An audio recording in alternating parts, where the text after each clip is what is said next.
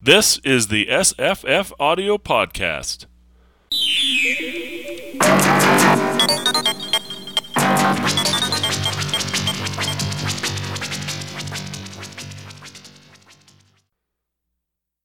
Hi, I'm Jesse. Hello, I'm Paul. Hi, I'm Will. Hello, I'm a very accurate copy of Terence. Save it for the podcast.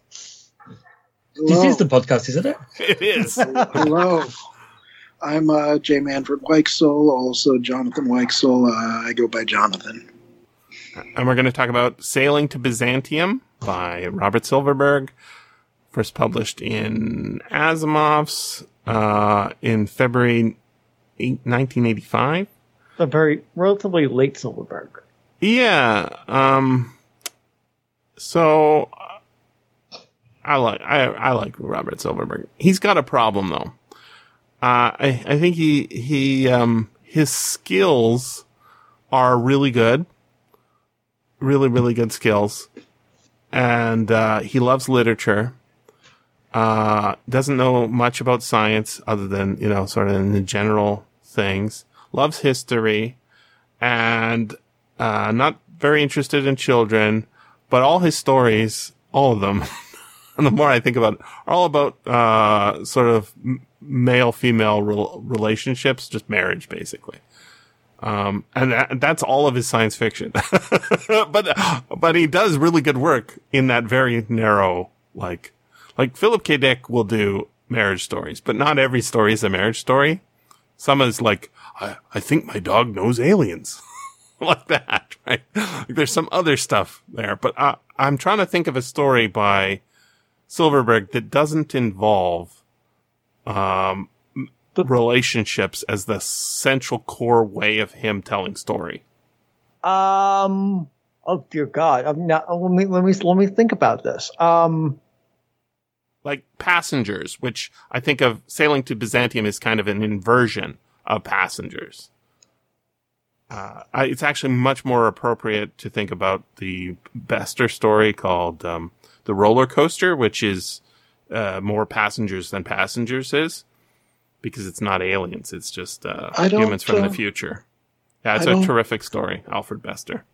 I don't really see this as a fault. No, I'm not saying. I'm not saying it's a massive fault. I'm saying it's his only thing. It's his only trick. It's his main thing, and I'm going to both defend and criticize you, Jesse, at the same time. Wow. For those listeners and fellow guests who don't know, Jesse's focus and primary point of interest in reading science fiction is ideas, not characters and relationships. And from Jesse's point of view, it's because I'm a dude. No, it's not because you're. It's not because you're dude. I'm not going to gender stereotype this. From Jesse's point of view, the ideas come first, and really the characters can go hang as far as Jesse's concerned. I used to be a lot more of a reader like Jesse. Once upon a time, I was like, I need ideas and world building. I eventually came to understand and appreciate and want characters, but Jesse is still Jesse immature. Remains in that mode. No, I'm not saying it's immature. I hear him defending him. It's a type of, what you like, the kind of science fiction you want to read. You have a mode that you're comfortable with and gives you pleasure and value. And that is strongly idea first and foremost science fiction. And you feel, and I've noticed this on a number of podcasts, just when characters are the ones put forward as the primary thing, you feel wrong-footed in reading that book. I've seen it. I don't know about wrong-footed. In this particular book, the high point of the book comes half an hour before the end. It's about 2 hours, 45 minutes, right? I looked at my phone to see what time the high point of the book came, how much is left. So what do you consider the high point? The revelation? That he is android. But I figured that out like an hour and a half before it happened. Oh, you're smarter than me, apparently. And there are hints in the first bit of the book that something is wrong with it. In the very beginning, because the real Silverberg won't listen to him at the beginning. Remember? Yes. Somebody's breaking up. Like, say again. The known simulacra won't obey him at the beginning of the book in Alexandria, and his partner's confused. Bane's confusion as to why this would be is like, did you command it? Did you just suggest it? But it's clear that he is different from the that's get-go. good. The other hint is that he's like, oh, I remember New York, but I don't remember who I was or what my job was or any details of what I did in my life. That's because he's Robert Silverberg. He's no, because he's Robert Silverberg. Right, because he's a I mean, I get it. I'm gonna bring in the movie Dark City, for example. In Dark City, the people kidnapped to the city live night after night, and the character is breaking free says, "Can you remember a day? Not some time ago. Can you remember yesterday during the day?" And you can't. It's just like because it's just a matter of people being programmed that way, and so it's. I'm the only person I know who hates Dark City. You're the only person who knows hates Dark City? I rented it on Laserdisc, and I'm like, oh, this looks like it's going to be a good movie. And I thought you would love it because it's got two versions. There's the theatrical and the director's cut. The director's cut is very highly superior. Well, I got the Laserdisc, so it was widescreen. I don't know. No. The director's cut came out years later. Okay, well, I guess I never saw maybe you it. watch the director's cut. When it first came out, it was like too crazy to be released in cinemas, so they kind of cut it up like they did to Blade Runner, and added that narration at the beginning, like Blade Runner, and it was very similar, inferior product for sure. Yeah. So going back to our main character. So main character, it's like, what's his name? Phillips. Charles Phillips. Charles Phillips. Why did I say Howard? Charles. He doesn't remember Howard Phillips Lovecraft details of his life in New York. He just remembers vague things about New York and the Yankees and stuff. But he doesn't remember the last time he ate a hot dog, for example. But he just remembers vague stuff about. Well, I presumed this was, and maybe I was supposed to presume. That this was another in the tradition of C.M. Kornbluth's Marching Morons, where a guy from the past somehow ends up in the future. It happens in lots of books. There's a William Morris book like that. That's the fake out. But there are clues right at the beginning that there's something. Yeah, I'm not thinking that this is a mystery book. I never thought. What's the best part about this book, other than that revelation, which is fun because there's a lot of. It's not neurosis exactly, but a lot of internal thinking. He's having a conversation with a guy, and then if we were watching this as a film, you would just see his face and the words narrating, what he's thinking about what this guy's saying. Right? There's a lot of that, which is very solid. The opening description, which for some reason in the audiobook is repeated from the back of the book, is a early, part of the book. So we get it 3 times, which is which is like, it's beautiful, right? It's beautiful, the description of the dawn in Alexandria, and the whole book, the writing is beautiful. That's what I'm saying, is like the writing is beautiful, the concept is solid. This is very similar to The City in the Stars by Arthur C. Clarke, which I think was rewritten twice to get the final version. And it, it's, so this is far future.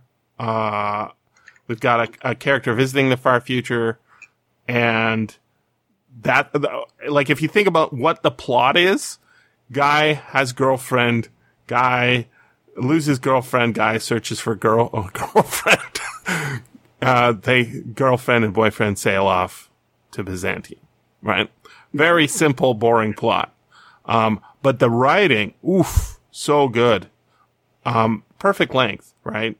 I don't want a novel that's way longer than this, novella this length. Super solid. I was just thinking about how we did that last Silverberg was another another one where Silverberg says, I read a piece of literature from the late 19th, early 20th century, and I have something to say about it. What was the 1890s book he did? Downwards Heart to of the Dark- Earth. yeah. Yes, which is Heart of Darkness. Yes. Right. And I hadn't read the Yeats poem before this. So had I read that, I would have the plot is all in there, right? He's responding to the poem. He's responding in an emotional way to the poem. Absolutely. It's his trick. His one trick is let me do a relationship because I really know about. He's not a guy who's studied science. He's a guy who loves science fiction and loves literature and happens to be good at writing. And he knows a lot about ancient cities. Oh yeah. He has another one called Gilgamesh the King that's mentioned in the the bio. And Gilgamesh is mentioned in here, right? He loves his ancient history. Just digs it. Yeah, I mean, he's written books set in ancient. I mean, he wrote a book called Gilgamesh the King, which is basically historical history / fantasy about Gilgamesh.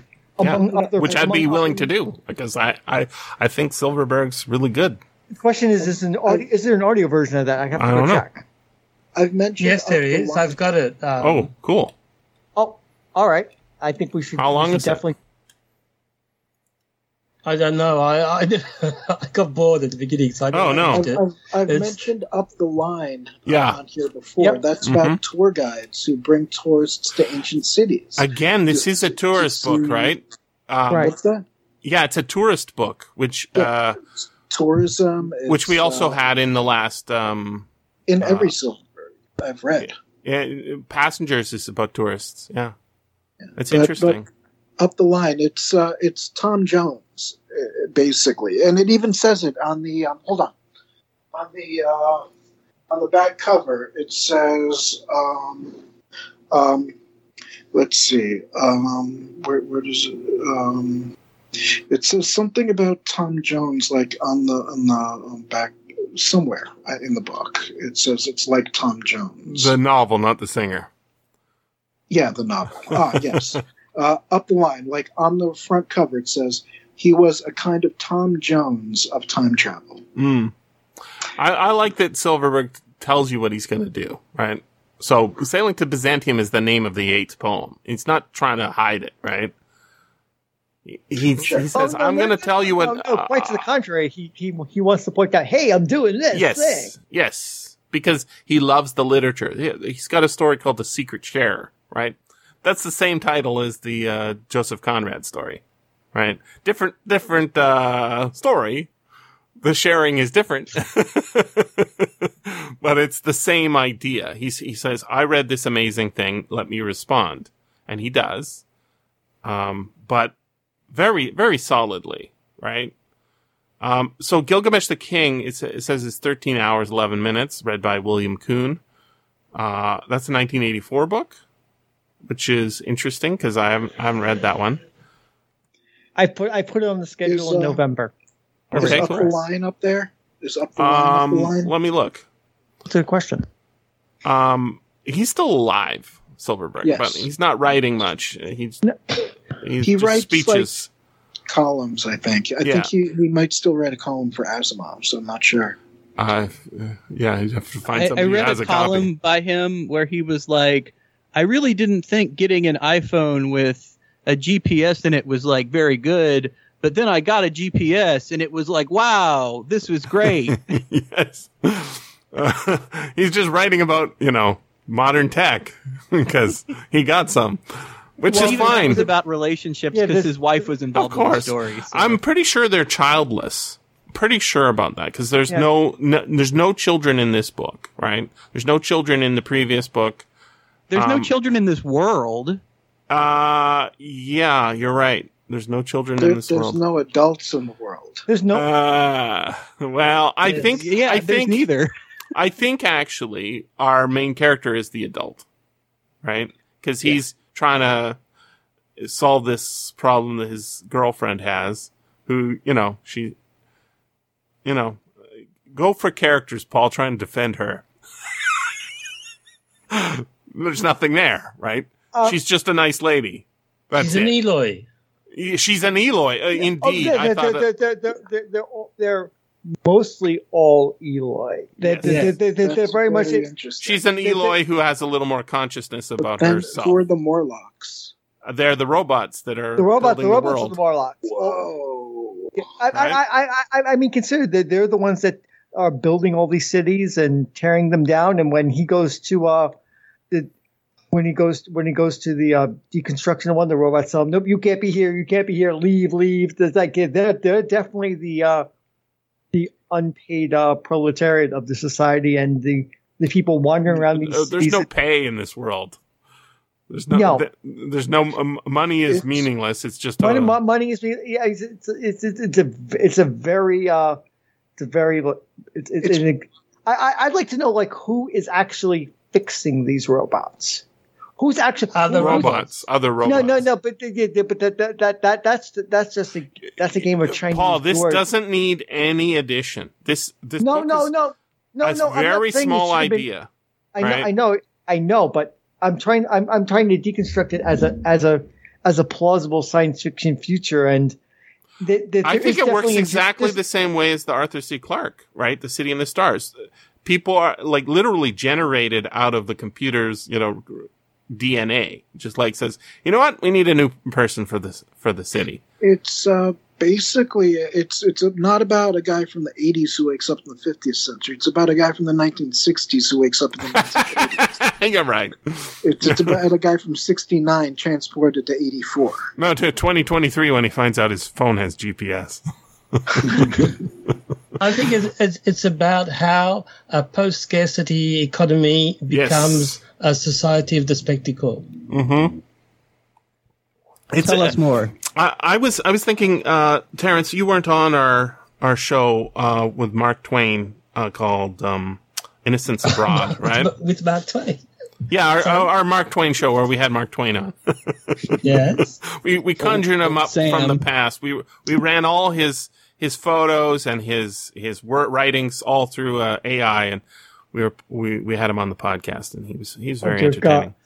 No, you know what that actually reminds me? That makes me think of a different Silverberg story. That makes me think of Enter a Soldier, Later Enter Another, which I believe won a Nebula. That title, but which I believe won a Nebula. Or at least nominated was Nebula. That's basically in the future a computer creates simulacra of Pizarro and Socrates and has them engage in a dialogue. It's delightful. Yeah. Wow. Silverberg's got it's really good. Some love of history. So the listings, here are the listings for his books.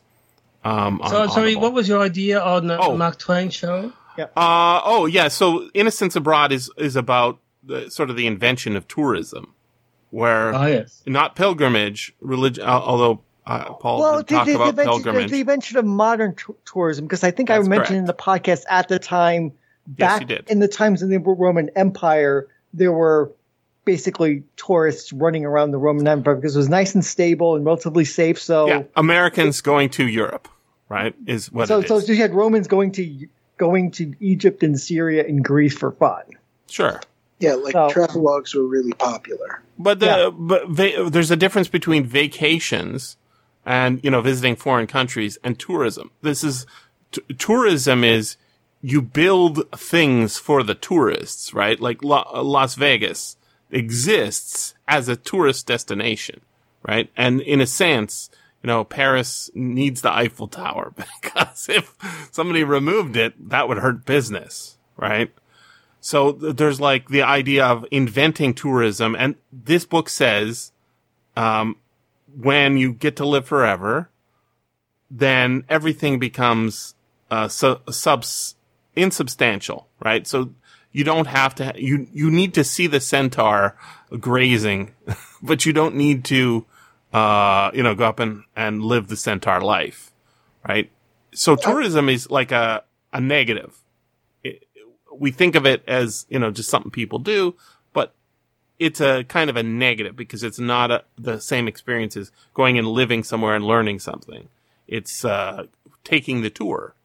So I just want to go back to that point. You think that 2,000 years ago, 2,500 years ago, there wasn't some ad man who said, how am I going to get people? Oh, the 7 wonders of the world. You've got to see them. You got to see There was a guy. Yeah. You can't not see the 7 wonders of the world. Although he was writing, he was Gardens of Babylon. Yeah. So I think the way it would have been done is it's sex tourism, right? It's like, which is different. Like, let's go get some slaves. Let's go, people go to, the vacation spot. People, like and really tourism is about the middle class, not about the upper class, right? It's about getting lots of bums in seats and getting them on the tour and doing the thing. So that book, Innocents Abroad, is about, this is where it comes from. So they go all these places and there's no tourist facilities set up for them. But go back because you read this book and the tourist facilities, there are people starting, at the airport waiting with, taxis for you and take you to a hotel because they're not staying in hotels because the hotels haven't been invented yet, right? Not the way we think of them. It's a really strange thing. So like right now, Evan is in Thailand and, he named the city and I never heard of it. I looked it up. It's a vacation destination, right? So vacationing is not the same thing as tourism, but this book is not about vacationing. Their whole lives are vacations, right? They're always being vacated, right? The city, the only thing that dies in this world is the cities. Yeah. I mean, their lives are permanent, but everything else, the cities, the places they live in are continually destroyed and new ones remade. And that's interesting inversion of what we normally think of as isn't there a city called the Eternal City? Maybe that's Rome. That's Rome. Rome is the Eternal City, baby. Right. So, but, people think of Paris as, it's unchanging because of Eiffel Tower. Right. Look, you can go see the thing that Hitler looked at and Ernest Hemingway, right?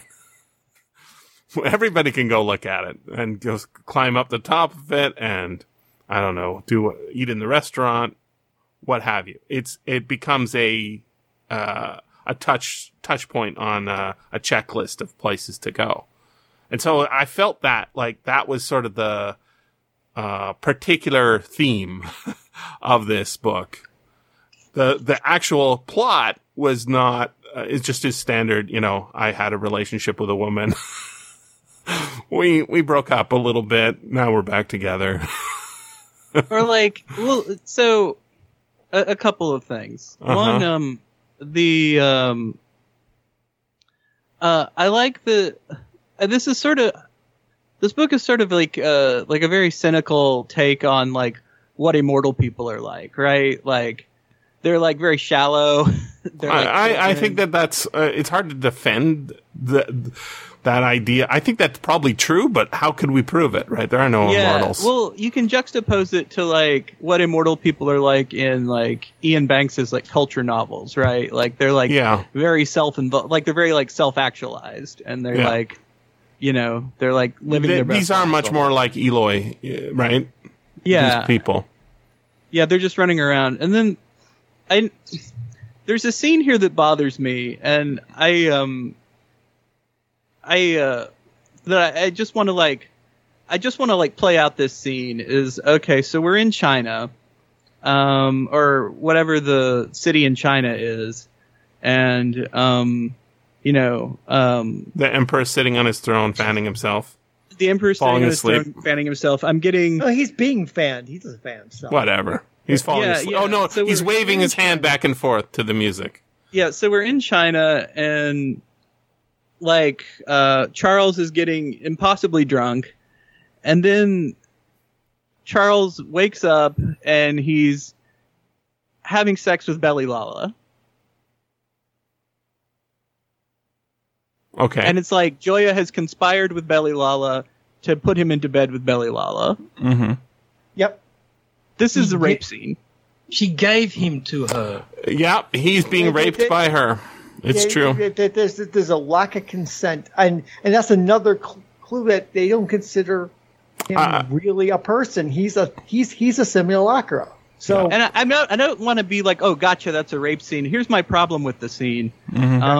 Is like, I don't feel like there's like emotional consequences to this. You're right. There are none.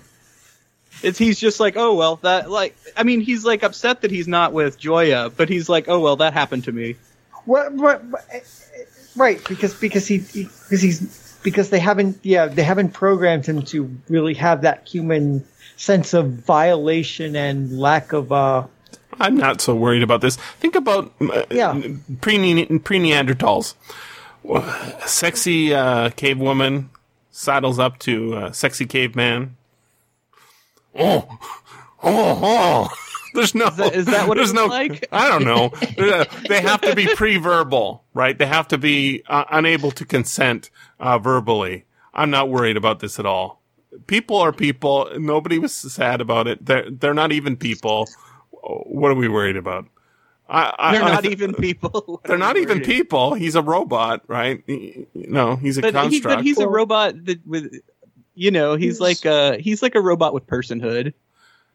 Nonetheless, he makes a big fuss about how when he thinks he's been time transported, how he has glands and hormones and emotional reactions that are physiological as well as mental, and that it's he's a primitive, and at the same time, it's true. He just sort of coasts along. Either it's acculturation, he becomes like an Eloi by frequent hanging out with them all the time, or it's as Will says, a strange lack in the program. They didn't program that in, because it would cause too much trouble. He never tries to hit anyone or be violent in any way either. He just sort of goes with the flow, except his love is real. He's a robot who can be programmed to be drunk. Come on. What he's trying to do at that moment is figure out what he's supposed to do, like culturally, like what the cultural expectations around coupling and relationships are. That's how I took it. He's just a very 20th century man. That's why he's there, right? So the hidden robots who create their world, we never get to see, right? The closest we get is, him going to the city and they said, this place is closed. It's not a place anymore. He does that a couple of times. That's the closest we get to seeing the Morlocks and his creator. And we've got those two other tourist attractions, right? Mobile tourist attractions. The guy from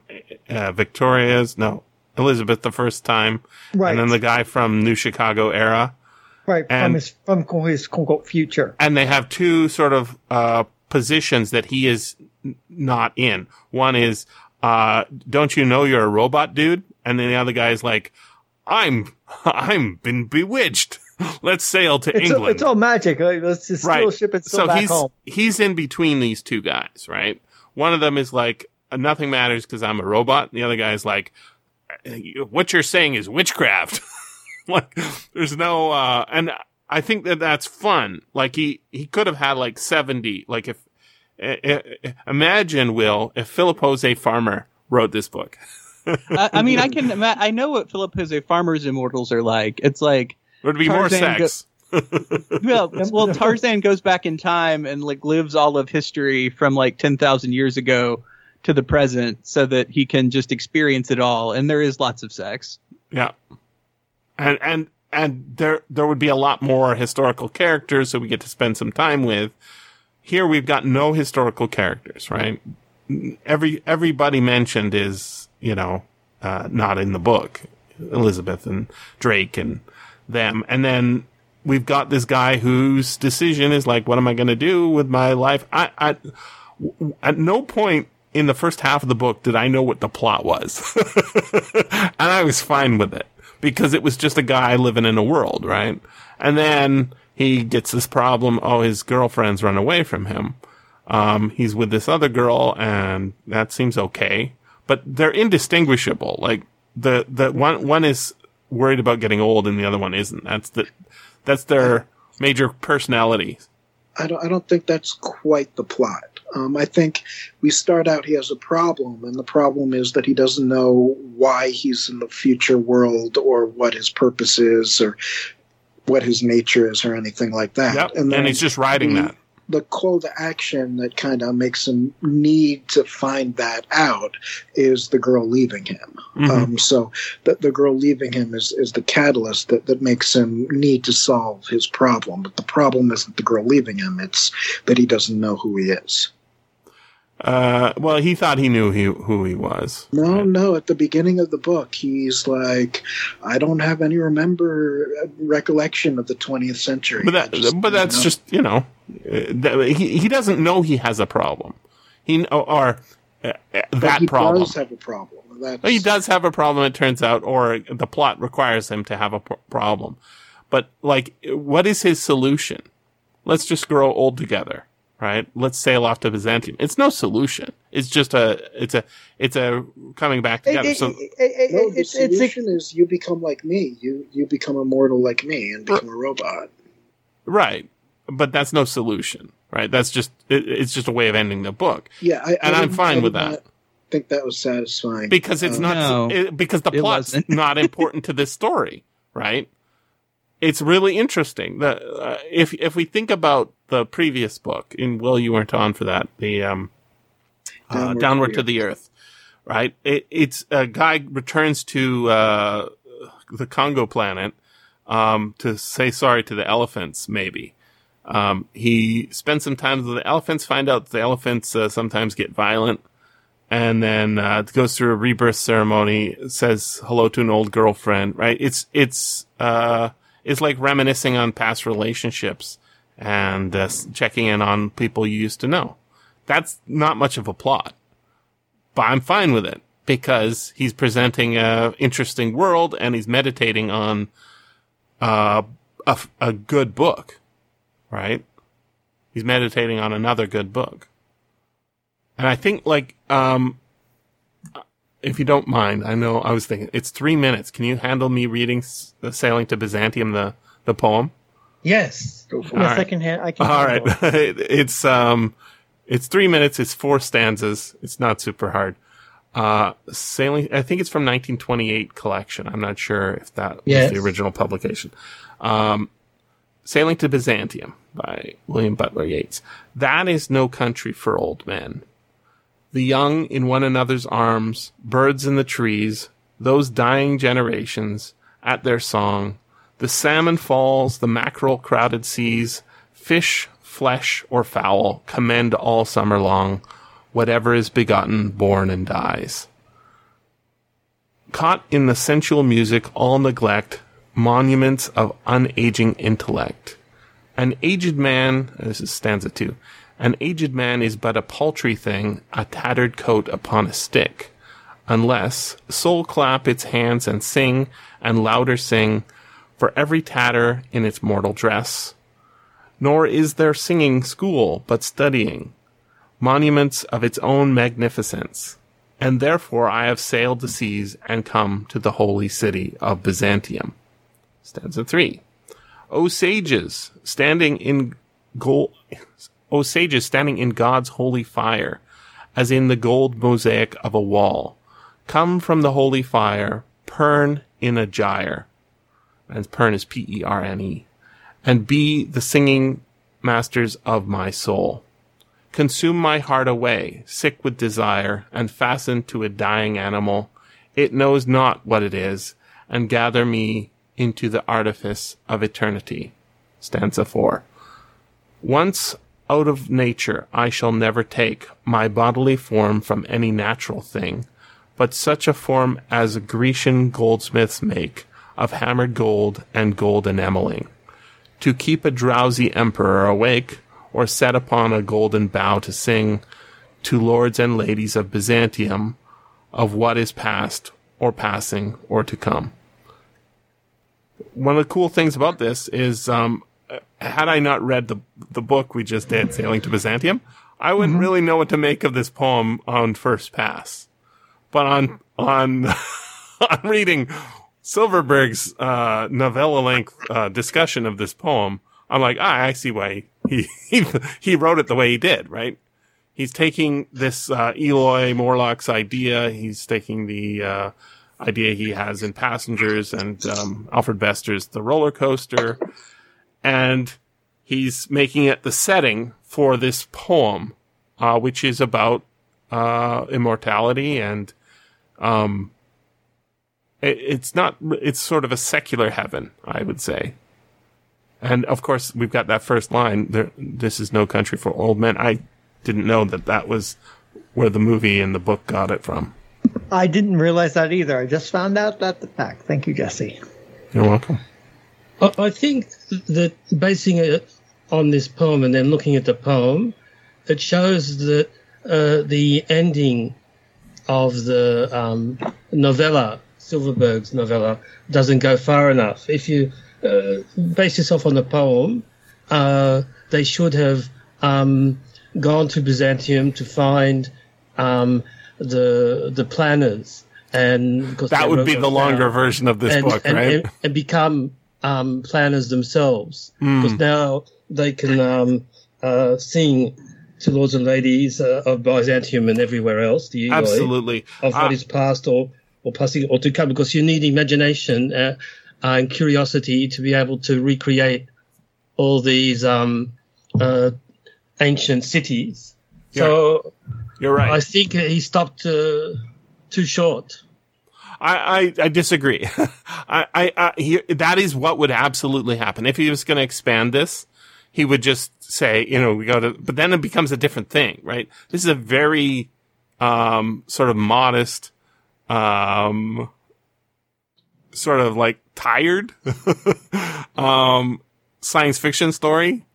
And I really like that. But there's a book called Mockingbird. Paul, were you on that show? Mockingbird. I believe it's like from the same period, maybe 1985. There it is. Who's the author? So this is Tevis, Walter Tevis, exactly. Yes, yes, I was on that book. So that I was also thinking about in comparison to this book, and it's also sort of sad and meditative. World where robots run things, and most people, there's like a lot of illiteracy, is sort of the center of the book. And so you've got like, it should be a satire. You would probably like this book, Jonathan. Yeah. It should be a satire because it's got like, university, professorships and everybody's illiterate. But it's not a satire. It's more like, if this goes on sort of thing. And it isn't to the sadness, but rather everybody's, doing drugs all the time and experiencing a new media that we could see as like TikTok videos or something.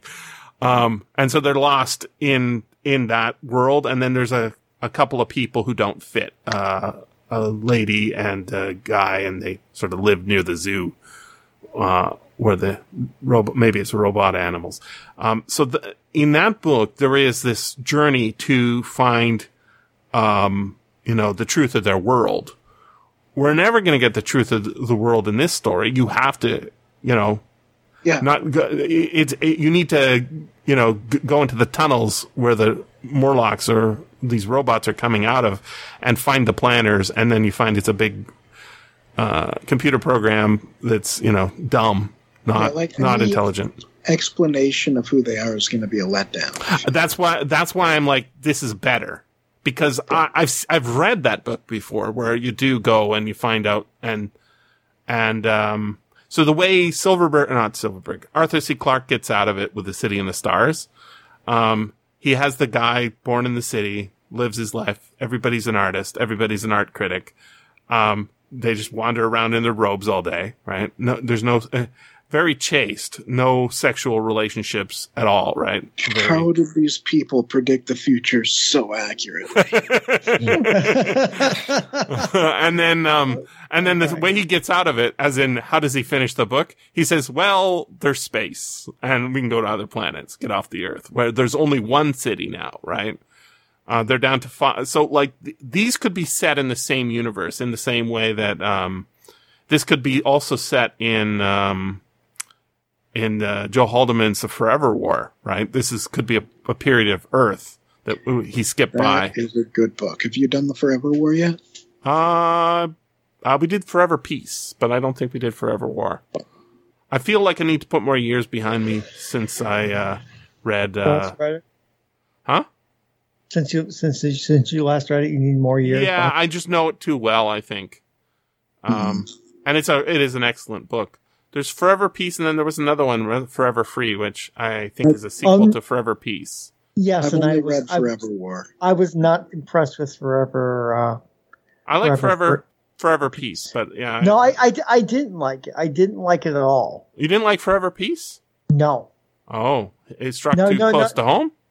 No, it's just the whole idea, like, oh yes, if you're connected with people long enough, then suddenly your brain changes and you can't hurt people. I didn't buy the premise. the premise just did not work for me. It's like, wow, it's unrealistic. People empathizing with other humans, very unrealistic. Just the fact that, like, yes, a priori. If you connect with people long enough, then you can't hurt anybody. It did not. Yeah, I mean, the whole idea of connecting to and using, basically using drones in other countries. I mean, the drones thing is was rather very prescient, solid. But his solution for peace, I just didn't buy. Yeah, it's unrealistic. I agree, but it's the tech that's. What were you going to say, Jonathan? Oh, well, just about the peace thing. Like any plan to achieve world peace is going to be a nightmare. It's going to involve a lot of deaths, is what I'm hearing. A lot of death, a lot of mind control, a lot of coercion and manipulation. People are naturally warlike. But the other Haldeman book I read is Mindbridge, and I barely understood what was happening in that book. I read it when I was just getting back into reading, so maybe that's why. But he's a good writer. I like everything I've read by him. There are things I've avoided. No, I haven't read that one. I read Accidental Time Machine. That was really good. I've read a few others of his, but he didn't write as much as Silverberg. I think he's still alive too, right? Yeah, he's still alive. But he not didn't active. write as much as Silverberg. What a... I mean, Silverberg wrote a ton, right? But mostly it's short stories. You could say that of all of us. Yeah, but like Silverberg's, I'm thinking novels, right? So Joe Haldeman probably has like 5 short stories maximum, whereas he's got a lot of novels, and most of them are forgotten or never audiobooked or whatever. But Silverberg was active for a longer period of time. They're both still alive, but both, I think, inactive in terms of fiction writing. When was the last time Joe Haldeman had a book come out?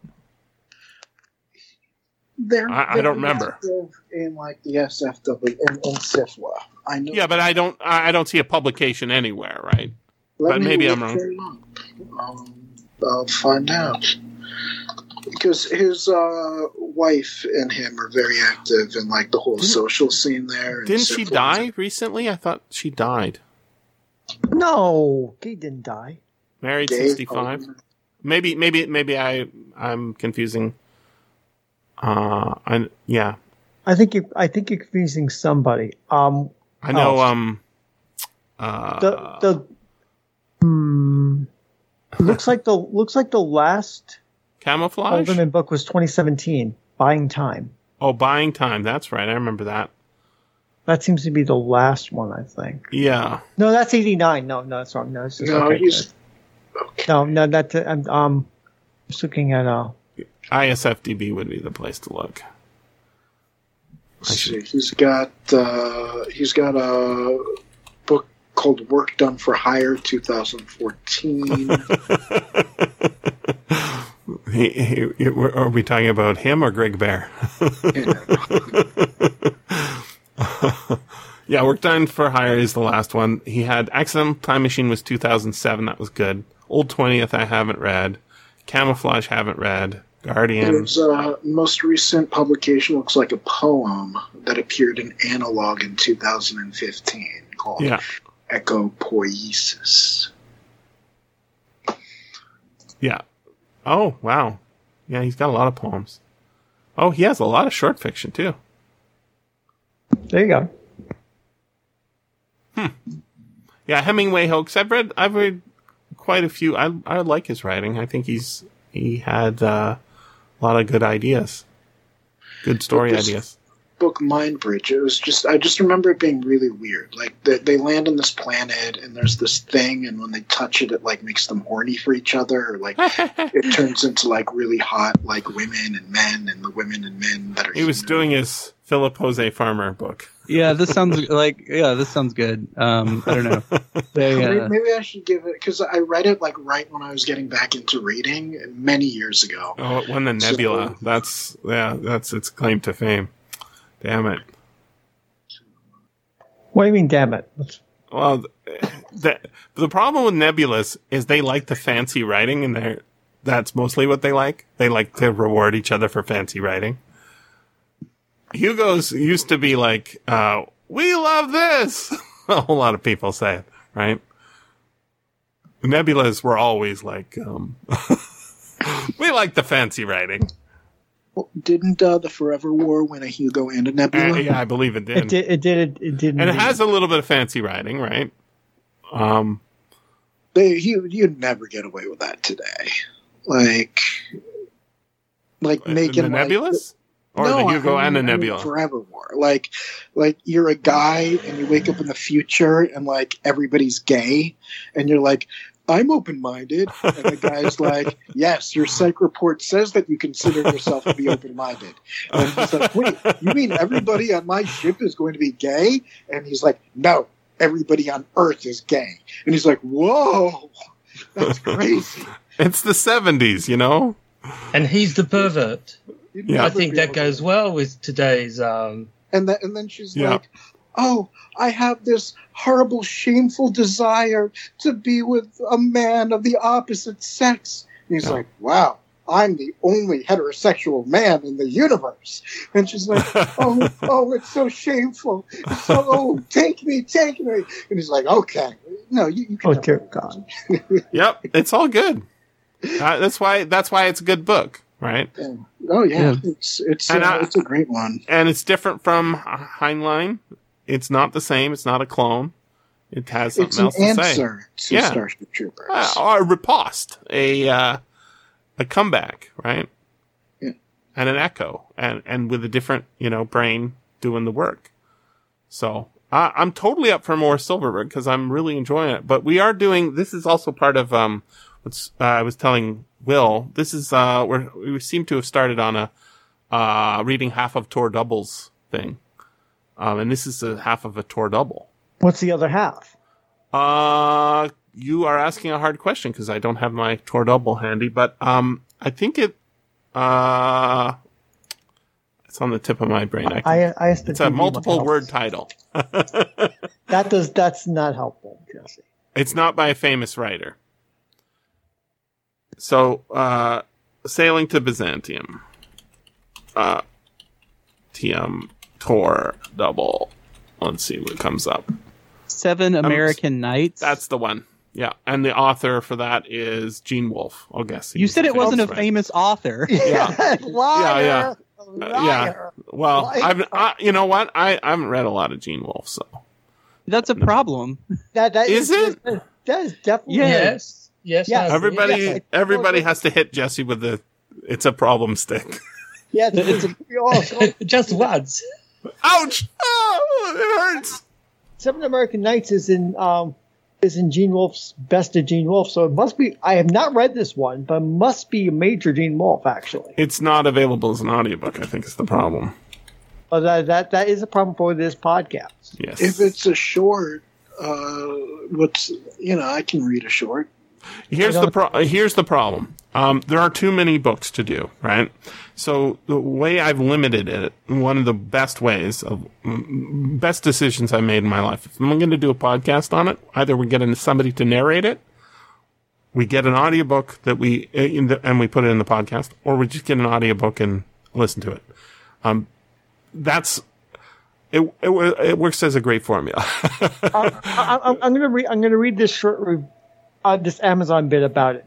Turn this book upside down. They're talking about the tour double. And Gene Wolfe celebrated 7 American Nights is on the other side. The story unfolds with a diary of an Iranian visitor to the ruins of a future United States.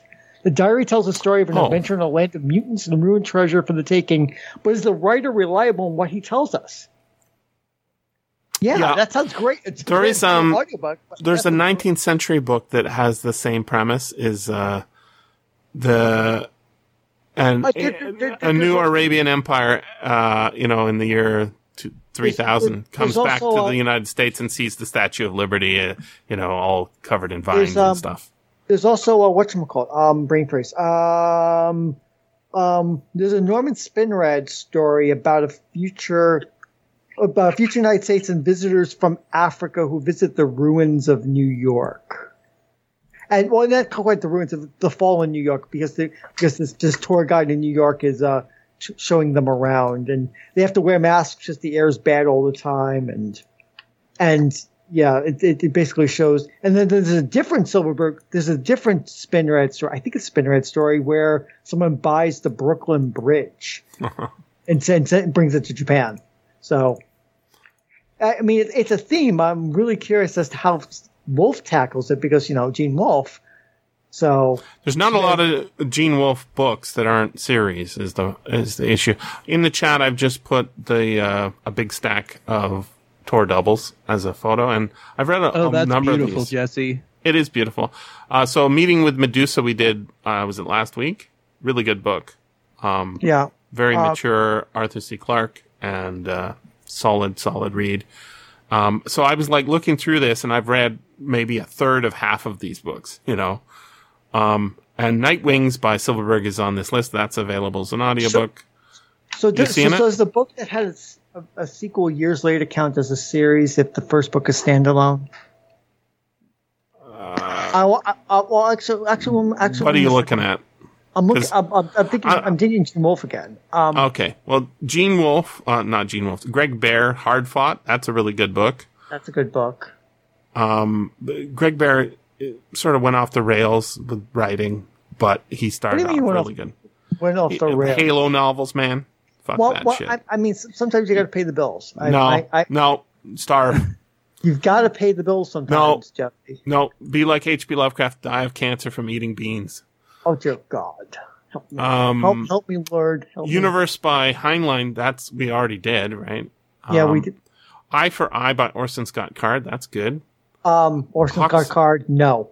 Hawksbill Station by Robert Silverberg. I should be available as an audiobook. Another Gene Wolfe there, The Island of... not The Island of Dr. No, I have the Dr. Death, another story. The Death of Dr. Island. Yeah. It's similar title. So if you're seeing that list, some of these are like Ugly Little Boy, that's available as an audiobook. Houston, do you read? We Are Going to Do. I believe it's scheduled, isn't it? It is scheduled. Is that James Tiptree? Yes. I think Terrence and I were talking, and he suggested that one. Fascinating. There's also Color of Neanderthal Eyes by her, but I don't. Oh yeah, isn't everything available of hers in a collection or something? I think it is, maybe. So some of these, like Ilmet and Lankmar, it's public domain, I believe. It's on the list of things that are. Conjure Wife, right? That's, a lot of these Farfold and Grey Mouse. Ilmet Ilmet, yeah. So most of the Fafford stories are public domain. So I would prefer to get a narrator to do it, so we have it. Because that's the ideal podcast. It has the audiobook up front and the discussion afterwards. Kind of like you. Okay. So in some cases, like Orson Scott Card's stuff is not public domain. He's not likely to give me permission to get an audiobook and put it up there, right? So we could do that one if there's an audiobook. But I wouldn't. Not me. I know you don't. I refuse to do a book by someone whose so anti-queer and gives money to organizations. It's his tithing. His religion is bullshit. He is a bigot. Period. End of story. Okay. Well, it is his religion, but whatever. I don't care. Good. He can have it. I don't want any of it. All right. People they're leaving the supermarket. They drop some change in the Salvation Army bucket. Boom.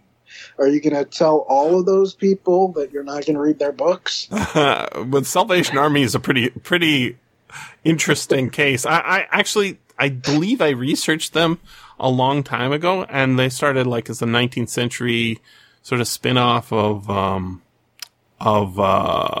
the temperance movement, I think. And so they really are an army. They have generals and stuff. It's weird. Right? I'm a colonel in the Salvation Army. And sort of become a charity thing only now is what we think of it. Well, they rope people in with their homeless shelters. Yes. Because you go and you stay at their homeless shelter and you gotta go to their service. That's a requirement. Yes. If you're going to get food, you gotta have where they the indoctrinate lecture. you. That's where they get you. Is with the service. Here's a question: when Orson Scott Card dies, would it be okay?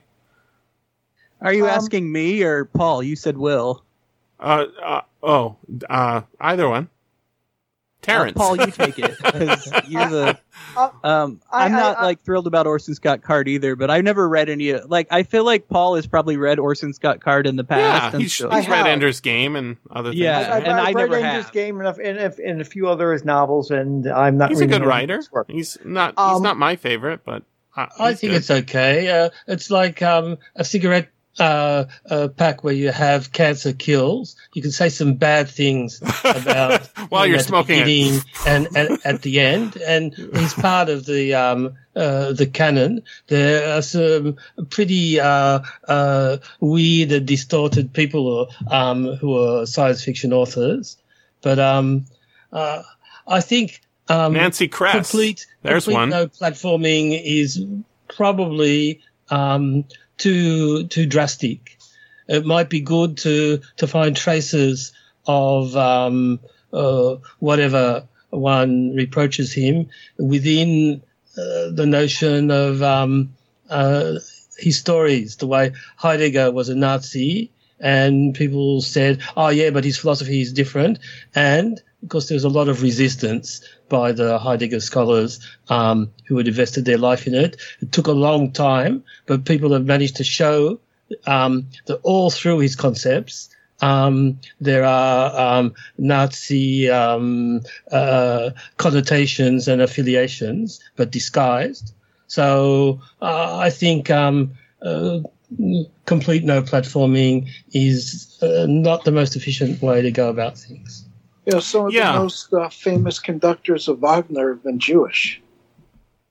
How dare they? I have a limited amount of time in this universe to read books. That's true. And finding ways to prune that list is actually important. You're absolutely right. That's really important. I personally pruned Card from my reading. I don't need to read him. Whether he's I wasn't even actually suggesting. I was just that's one on the list. There's some of these that I know are audiobooks, and there's other ones I don't think that's ever coming off. Right? Pugnacious Peacemaker by Harry Turtledove. I don't think that's available. I could be wrong. Things change every day. But, The Toonsmith by Lloyd Biggle Jr., unless that's public domain, it's not, Lloyd Biggle Jr. He's not Pugnacious Peacemaker is the sequel to, it's a sequel to, whatchamacallit, an earlier novella by somebody else. The Saliva Tree by Brian Aldiss. I'm not a huge Brian Aldiss fan, but I like that title. Right. So there's a split we can do. So have we done The Wheels of F by the Camp? The question is this an audio by him? I don't know. I doubt it. There's not a lot of Ellsberg to Camp. Saddam Hussein was a prolific writer of fantasy novels. I know he had great taste in paintings. I do know he did that. I do know he did that. In fact, his fantasy novels were required reading in Iraqi schools, and when the U.S. Well, they're just that good. Okay. When do we have an audiobook of it? Is my question. Invaded Iraq. Please no. He was rushing to finish his latest book before the invasion happened because he knew he wouldn't be able to finish it afterwards. Very, very passionate author. And just because you're talking about problematic authors. So Well, George W. Bush has written stuff too, but I'm not reading that. So I'd rather read the fantasies of Saddam Hussein. That'd be more Bill interesting. Clinton has published espionage thrillers too. Oh my God. Yeah. Oh yeah. No thanks. Let's prune that list a little more. So here's what I'm saying: is we have two branches that we can go down. One is we can do more tour doubles, which we already have scheduled. The other is we can go down a Robert Silverberg thing because there are quite a few audiobooks of his novels available. Who put Encyclopedia Britannica on the reading list? So who just typed that? I see that on the schedule. Somebody just scheduled Encyclopedia Britannica. Somebody. I don't know. It's not me. Somebody did that. Somebody's taking the piss. This one will be a little long. Yes, it would be. Let's get back to Silverberg and Tor. So we are scheduling another Tor double. That is the James Triptych. I don't know what the date is on that. But there are other things that are probably on there. So if you see something and you want to suggest it in future, say something. Yeah, tweet it at me or whatever. And then on the list of, because I think we're pretty much done with this very good, but not super controversial book. It's just quite good, very well done. I really enjoyed visiting over the shoulder of a visitor to the cities that he goes to. It didn't overstay my welcome. Yeah. I would like to see Asgard. Mohenjo-daro was oppressive, and I think that was never even point. heard of it. I'm so impressed with Silverberg. He mentioned a city I'd never heard of. You've never heard of Mohenjo-daro? It's one of the earliest cities. Oh, it's one of the earliest. You're clearly not an ancient astronaut guy, Jesse. It was destroyed by a nuclear weapon. Oh, yeah. No wonder. There's some very weird Hindu nationalists who believe that the ancient Hindus had nuclear weapons, and that explains the gods. Yes, it's a very, very strange rabbit hole.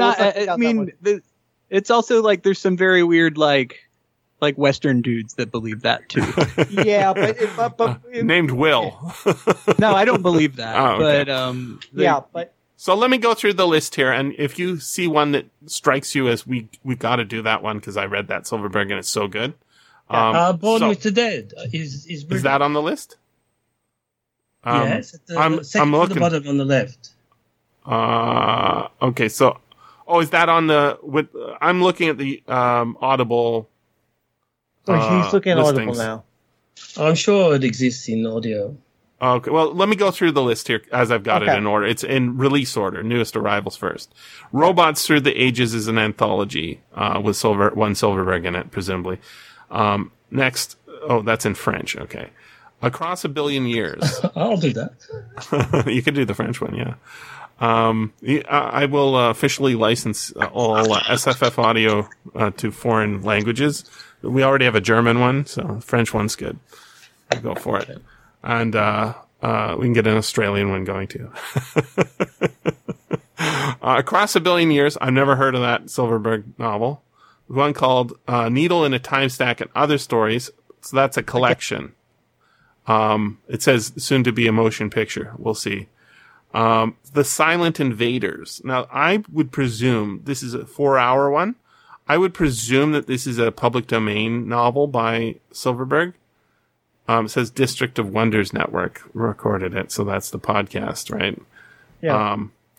Then A Time of Changes. And I think I may have read that one a long time ago. I'm pretty sure I did. I've got that. I've never read it. It's 8 hours. I've always wanted to read it because that's the thing with the pronouns. A Time of I don't Changes. have the one it's with obscene to say the word I in one culture, and he goes to another. culture. sounds Yes, good. that's right. That's right. Yes, yeah. I think that might be an interesting one. All right, we're coming to a consensus. There's one called The Man in the Maze. Again, never heard of it. I've got That's a brilliant one. I've Is never it? read it, but I've got it. It's- yes. That's a famous one. All right. But you know Isn't what? that a First Contact one? It's supposed to be really similar to Thorns, which I've mentioned too. Which is also on the list here. Thorns is one you should do. It's 6 hours. All The right. interesting thing about Thorns is Mhm. that it's tourism, but it's not ancient. It's future. So they're going all around like the universe. So it's a very different kind of Silverberg. It's also super depressing.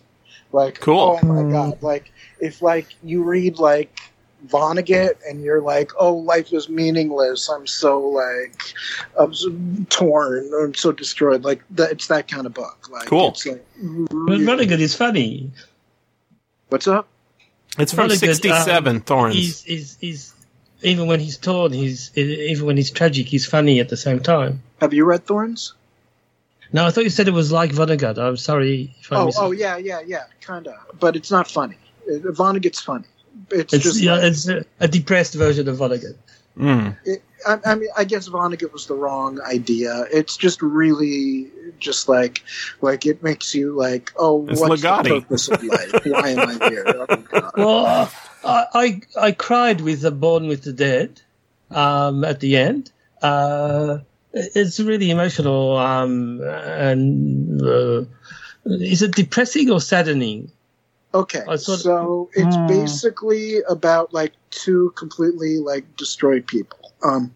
There's a man he was an astronaut. Some aliens disfigured him by grafting alien body parts. I think onto you him. did tell me about this. Yeah, so he's like a recluse, and he doesn't want to go out because people see him and look at him weird. And there's a woman, and she was tricked by scientists into donating 100 of her eggs to be turned into 100 babies, but she never gets to see them. So she's really sad because she's got like 100 babies that she can never ever see. So there's this one guy who's kind of like a Mark Zuckerberg, he's an emotional vampire who gets off on putting people into awkward social situations in order to feed off of their misery and discomfort. So he decides these two people who can never be with another person because they're so inwardly wrecked, he decides to set them up on like a date, like across the known space, like date night, and he watches from his little office and gets a lot of pleasure out of their inability to form a real relationship. That Sounds sounds good. really good. Yeah. Yeah, it's really good. There's Letters from Atlantis as well, which is about the same length as this, which I used to say novellas are the best length. I think that's one of those like mind in other people sort of thing, and he goes back in, so he's cast back in time to ancient Atlantis. Cool. I recall reading it. Yeah, it's got Silverberg strength. I think you'd like it. It's a possibility. Yeah. So I'm trying to avoid series. There's a bunch. Right. So you're gonna avoid all the Madripoor. Yeah. The Madripoor stuff. Yeah. For sure. And then Gilgamesh the King we mentioned earlier. Yep. There's one called A Hero to the Empire, but I read that too recently. It's very much a Paul book, probably Paul's favorite. Heroes of the Empire? Hero of the Empire. It's, I believe it's like a time travel. You go back in time and kill somebody, and then the Roman Empire can go on forever. Wait, that's right. No, It's part of a series of short that's part of this stories. one where you turn the story. Yeah, Yes. it's a and short that is very stories. that is very much a Paul book because I like it Yes. a lot. Yes. Yes. So it sounds like, to me, a consensus I'm hearing is The Silent Invaders. No, A Time of Changes or Time of Thorns. Change. But it sounds like more people would be happy with A Time of Changes than some people worried about being depressed. Yeah, I think A Time of Changes. That's my vote. I mean, I've read Thorns. I've never read A Time of Changes, so Okay. I'm down. Yes, All right. Time of Changes. I may have read Although- it before. Let me just read the description here.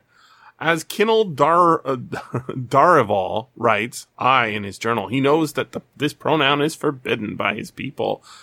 the people of Menaran because it's too personal. But through the use of a powerful mind-altering drug, oh yeah, he does that too. Drugs, I forgot. A lot of drugs. Yeah, he does a lot of drugs. Not a lot of drugs in this book other than wine. But he has learned to understand what people are really feeling and to speak for himself. Now he is compelled to share his message of liberation, regardless of the risk. This science fiction classic is a cult favorite from a Hugo and Nebula award-winning author. So not really that much info, but it's from 1971. So I'm up for that if... How does the 22nd work for everybody? The 22nd of October, that is. Do it. Put it in there. It works for me. Sure. I think Yes, so. me too. Yeah. Sounds great. Yeah, I don't know what I'm doing then, so could probably work. Could, maybe. And I tentatively put Gilgamesh the King for November. Okay. You should, thank you for removing Britannica. Some troll was in my schedule there. Was it Scott? No. Although I see Scott, you're right, Scott is listed there, yeah. Okay, Yeah, I that's saw clear. Scott Maybe he doing was- something in there. Maybe he was trolling. Maybe It's not one like guy. him. It's not like him. He would have put Encyclopedia Galactica or something like that. Mm. Right Right. now, I'm reading The Weirwoods by Thomas Burnett Swan. Is that a fantasy book? Yes, he wrote in the 60s these kind of semi-erotic fantasy novels inspired by Greco-Roman mythology. Cool. At the time, he was considered like up on the level of Tolkien, but he's completely forgotten today. Yeah, I never. But it's That's really cool good looking ace stuff. cover. I love it. There's a bear with an eye patch. Yes. And a girl There's a- who's like a sprite or something. What's Yep, the that's author's right. name again? Thomas Burnett Swan. The book I'm reading is The Weirwoods. Oh, there. Yeah, it's an ace. And it has, There's even an audio book in Dude. the You know time what? of the Etruscans. If you want to take a break from like the hard sci-fi, like I'm reading this because I'm in the middle of writing my Kursova submission that submissions open in a few days, and it's one of Kursova's favorite authors. So whenever I'm writing my Kursova submission, I read something that he likes how to long kind is this? of inspire me and get myself. About 5 hours, Jesse. Dude, why are we not signing this up right away? I'm going to put it on the schedule. 4 hours, 59 minutes. Look at that. Now this is pretty sexually explicit. Like Oh, come on, Jesse's put pornography on this podcast. now imagine like if like Piers Anthony were a serious author. Imagine if I like haven't a read any Strawford Piers Million Anthony. were like a serious piece of fantasy literature, and So- you kind of get an idea of like where he goes with this. It sounds good. It is. There's only 2 reviews, and one of them is just a star. The other one is it says 2 stars, but it doesn't mean 2 anything. stars? Doesn't mean anything. Oh my goodness! When it's only one, you can't trust that. Are they just stars, or is there reviews along with them? Prejudice and Friendship. Would you recommend this book to a friend? I like how these prompts work. Right? Help people write their sentences. Why or why not? Yes. The message of the story about accepting our friends with the strengths and weaknesses is interesting. What was the most interesting aspect of the story? The least interesting. The female characters show the most growth and were what kept... I'm falling asleep. It's not worth reading the review there. 2-star review? Who knows? It says 2 ratings, 2 stars on Audible, but that doesn't mean anything. Doesn't mean anything. So this book, it's about, so there's this like this male water sprite, I forget the men are called, but he gets kidnapped and he's kept as a slave, but then there's an actor who's traveling through the town, and he stays there and he's like, oh, I'll help save you. And he's like, oh, go to my girl and talk to my girl in the water world, and she'll know how to save me. So he goes there and she's like, oh, are you a virgin? And he's like, what? No, maybe. I don't know. What do you mean? What have you been to an orgy? Sure, yeah. What are those? So I'll put it on the schedule, and we'll see if. Okay. Make sure Will is available because he's going to want to be on for that. I'll put it into December, and then we can. December, far away. I know, but But Jesse's like, I'm horny now. Well, no, I was just thinking. You'll be horny later, Jesse. For Jonathan, he's reading it now. Wouldn't it make sense to put it more recently? I don't know, because he's going to have to reread it again. I'll listen to the audiobook anyway. All right. Okay. Well, then far away is fine. Long. It's a really short book. Yeah, it's 5 hours. So, good. Yeah, put it in December. It's fine. That's good. All right. Thank you, guys. Thank you, Jesse. Thank you. We had some fun with this very enjoyable book. Yes. I think I kind of prefer it because it just is a little bit shorter, and I like the short. I think that what was the Downward to the Earth was like, it wasn't bad at all. It was just longer. I like Downward to the Earth better because there's more depth to it. There's more going on. There's a lot of different ideas and characters and concepts and just weird stuff. Like when they're just in the pond and they catch those weird aquatic animals that are genetically changing all the time. Like, a longer book has more. That was a safari, whereas this book was tourism, right? Yeah. That was the safari of an alien planet. Mm-hmm. Which and some spend time with the natives, whereas this is like there's no natives. Thorns is like a space cruise. Like I'm down for it. Yeah. I don't know. Yeah, and I mentioned Thorns. I mentioned Up the Line too. Like Up the Line goes to a lot of should be available. Cities. It's a lot of the same cities that we saw in Byzantium, but instead of like recreations, he's going back in time to the cities. I'm presuming that the title Up the Line is from a poem as well. Is that correct? No, it's from the book. There's a Kindle, but there's no audiobook of Up the Line. That's strange. It's pretty obscure. I don't know. I don't know about that. I think it probably was available as an audiobook at one point. I'll check a. But it's not. source. But it's not on Audible now. Maybe it's up somewhere out. Yeah, you can find it pirated or something. Yeah. But anyway, I've got to get going. All right, Paul. Thank you very much. Gentlemen. Bye, Paul. And take care. Did you schedule that last one? The Weirwoods, yes. I scheduled it sir. tentatively for December 10th. Excellent. So I'm going to type in Up the Line by Silverberg, and there is an audiobook of it. Yeah. Paul Bomer, narrator. Now you're going to read it, and you're going to be like, oh, I hate this book. Why did you recommend this? Being a time courier was one of the best jobs Judson Daniel Eliot III ever had. It was tricky, though, taking group after... it's a fucking tourist book again. Yes. No, it's horse book. He met a lusty Greek in Byzantium who showed him how the rules were made to be broken. Hey, it's a sex book. Yes. But this time we actually get into Byzantium. Basically, I gotta go. Bye, Paul. In the book, like, being a time courier is like a really bad job, and like they do not take it seriously. So it's an Uber driver or Uber Eats guy. Well, but they're like goofballs, like they're just like goofing off. But their superiors, like the time patrol, they take these rules very seriously. You do not mess with the past. It's labor stuff. Sounds good. So the couriers are like, oh yeah, I'm gonna go. I'm gonna have sex with my ancestor. It's gonna be great. I'm gonna go make myself. I'm gonna become rich. I'm gonna become rich in like Byzantium, and I'll own the city. And the couriers are like, no, you cannot break the rules.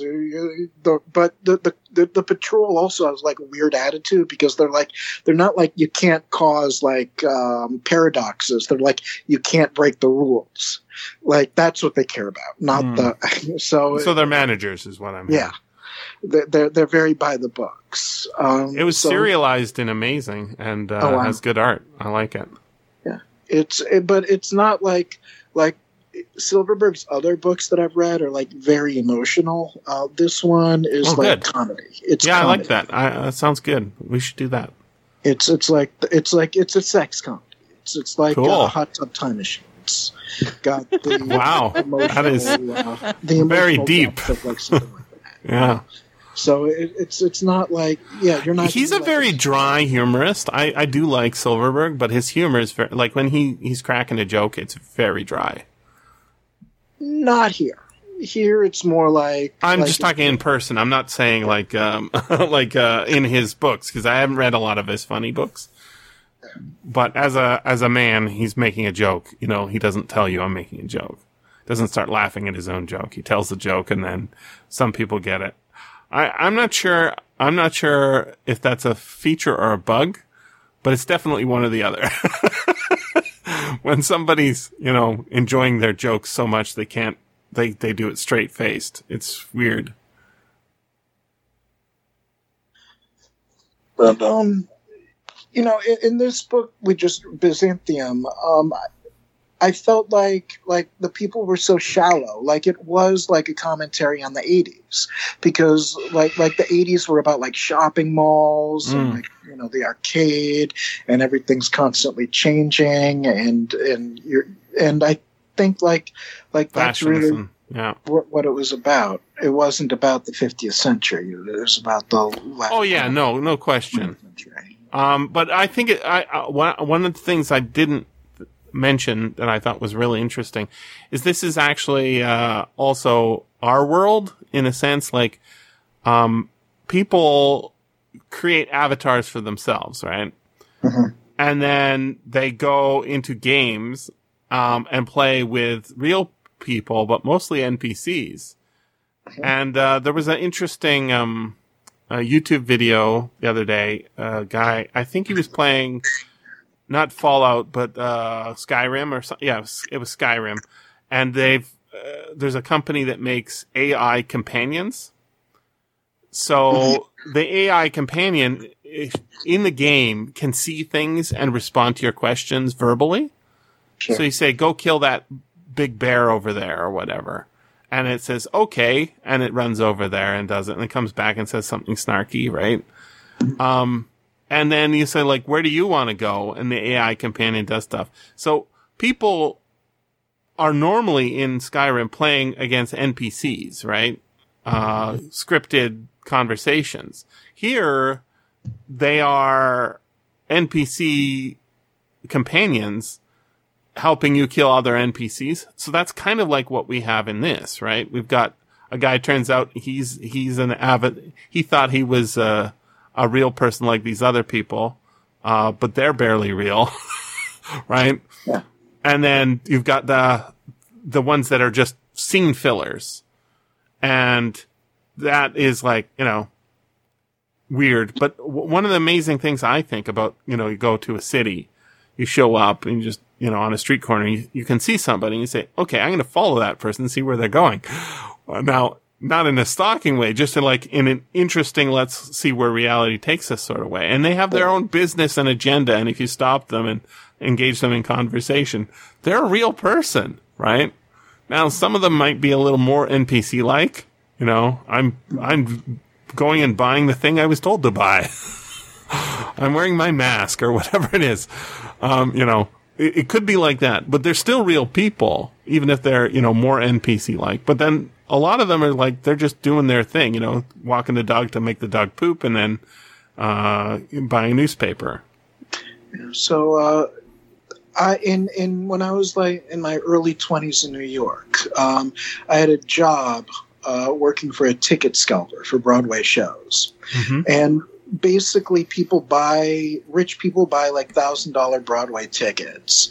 And then at the last minute they can't make it, so they cancel their ticket. Right. So it's resold to people waiting online for really cheap, for like $50, $100. Mm-hmm. So my job was to wait on the line, buy the ticket, and then give it to the scalper who resold it for like $500 or $750. He was a concierge at a hotel. Mm-hmm. So sitting there waiting on a line for the Broadway show, like you see people walking by on the street. But when you're waiting there for like 7 hours, you see that it's the same people walking by on the street. So it's like playing Grand Theft Auto and you're seeing the same guy walking by. It's like the Truman Show.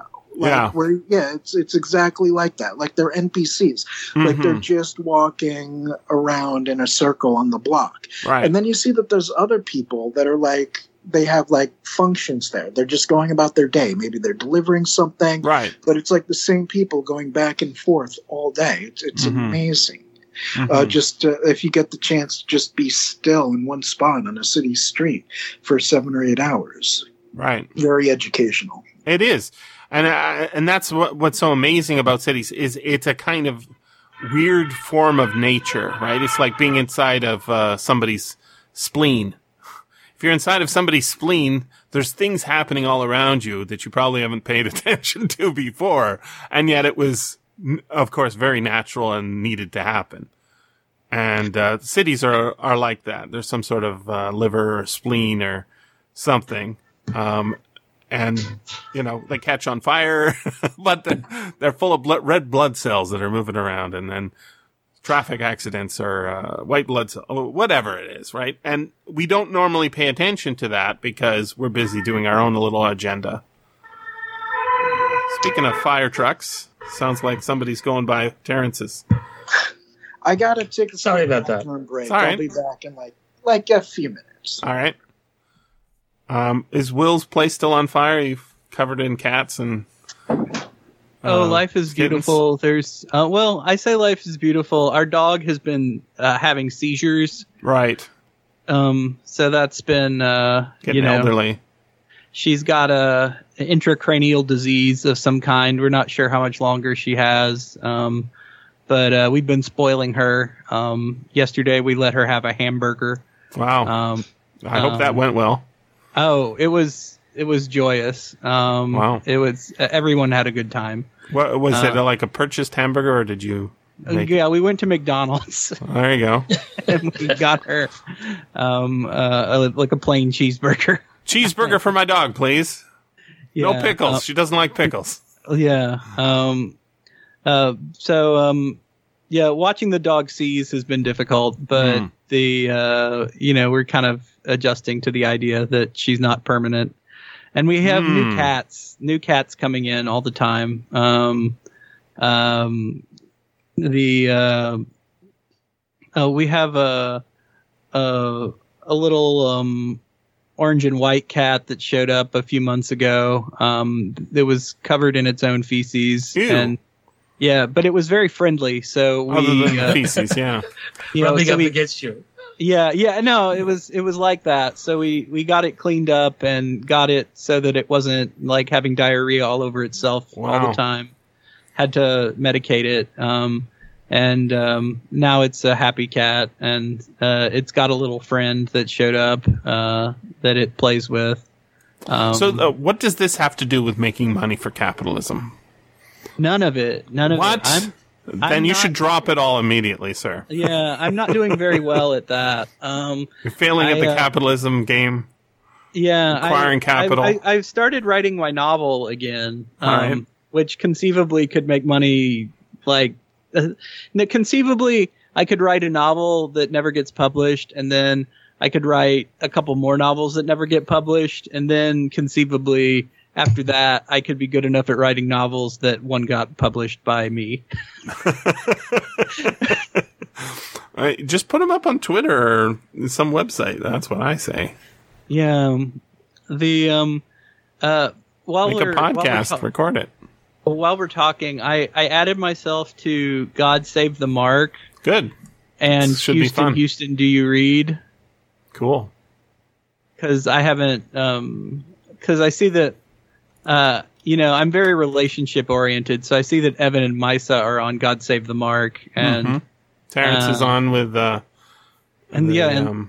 Houston, Scott, who I haven't talked to in like more than a year. That's going to be on a Saturday for him. Yeah. Yeah, because he's got to educate people. The nun business. The nun's got him. Yeah, he's the. Yeah, but and I've never read James Tiptree, so that'll be interesting. She's good. She's got some meanness in her. Oh, really don't like. Oh, what do you like? Mean? You don't seem like a. Yeah, I guess. No, I'm the opposite of meanness. I'm all about the kindness, but truth. There was a funny empathy. Well, I mean, it goes with like there was a friend of mine, Jason Thompson, was tweeting about cruelty I'm like, I don't need anybody with cruelty in my life. But some people think that honesty is, cruel. I'm like, honesty is something I really need in my life. But, you can be cruel, and honest. You can be, cruel and not be honest. Right? But usually honesty is associated with cruelty. I think. Right? Well, at least with words. Ideas because are potentially cruel Yes. to many people. Yes. And that's actually what I'm most interested in is like when she wrote, if you read the Screwfly solution, right? It isn't an indictment of men. No, I don't think so. It isn't. It's an indictment of our being fleshy creatures subject to all the other things that other fleshy creatures are, right? And that's scary. And so that could be considered cruel. So let's all play nice and not talk about it. When Paul says no, Jesse, it's like, that's a topic that's verboten, right? Like, we can't talk about that. And I'm like, those are the things we should talk about, right? Like, is the Pope raping children by not, shutting down his empire? I don't think he could shut down his empire. So maybe that's not the best argument, but pedophile priests are a thing. So, should I hate all Catholics? No. Is Catholics something we should be suspicious of? Yes. Salvation Army guys, are they trying to recruit me for their army? They probably are. We should be suspicious, but the truth about what's going on is more important. So, is your wife asks you, do I look fat in this dress? You say, no, you look fat in any dress.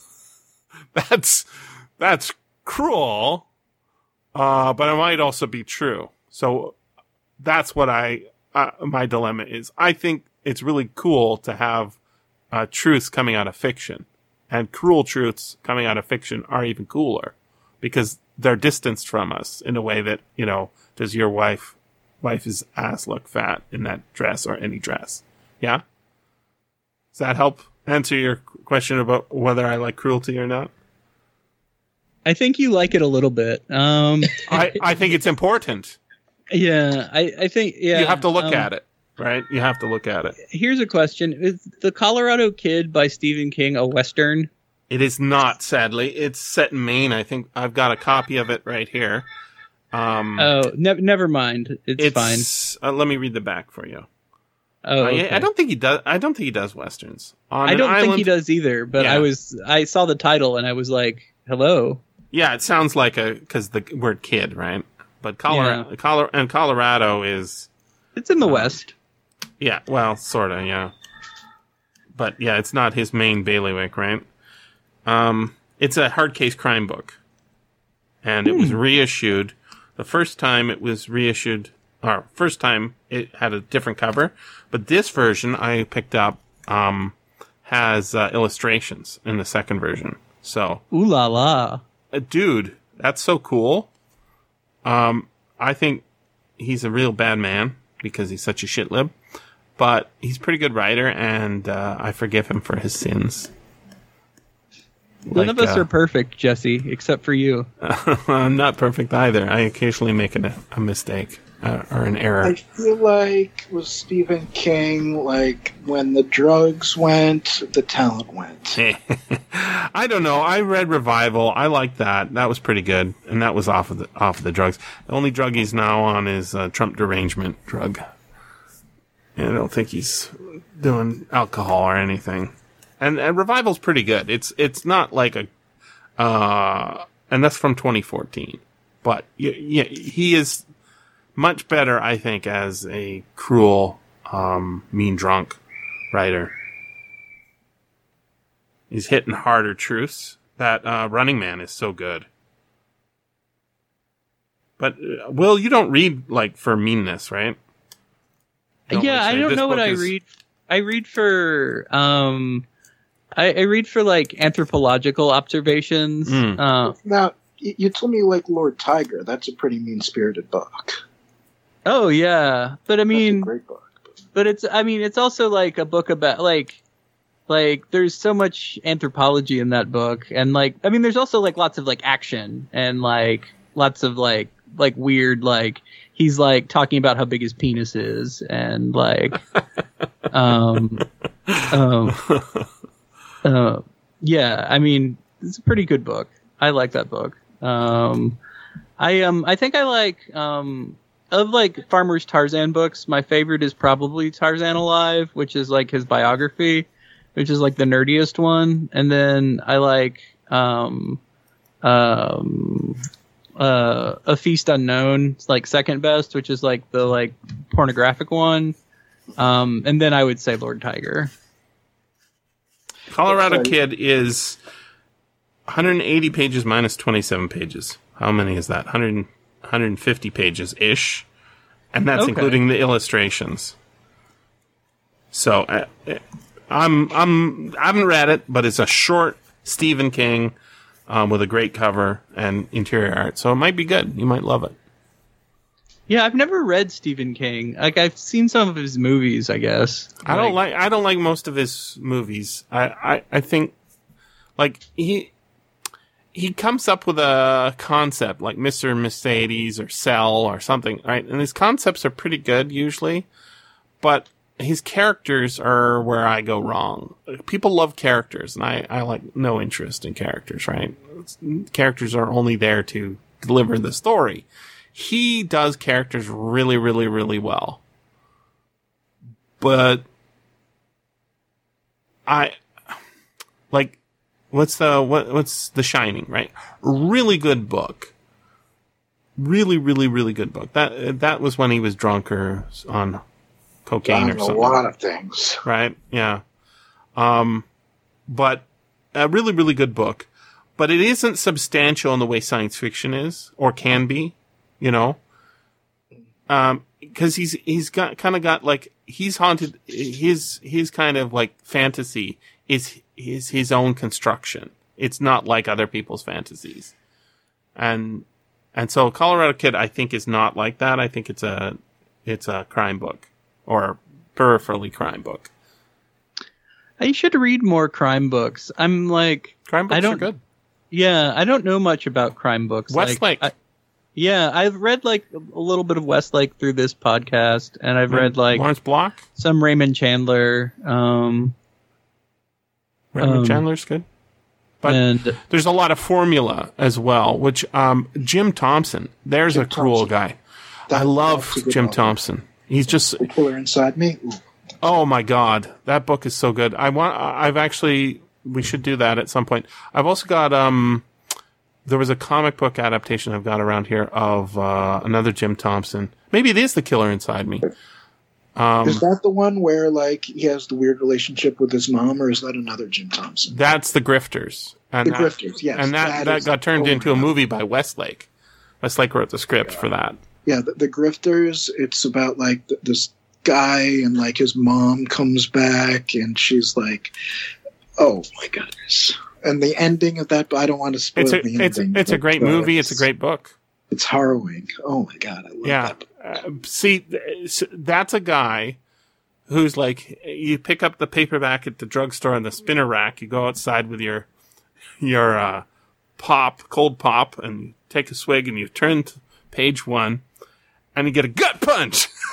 And then you're like stunned for a minute, and you catch yourself, and you almost dropped your bottle of pop or whatever, and you walk down the street waiting for your bus, and you start getting more and more excited, and by the time you're getting off the bus and getting home, you're about 2/3 of the way through the book. And then that night you finish it, and you say, God damn, I gotta go back to the drugstore again tomorrow. Now, this is very character-driven literature, though. I just got to say that this is not plot-driven. It's not idea-driven. It's all about character.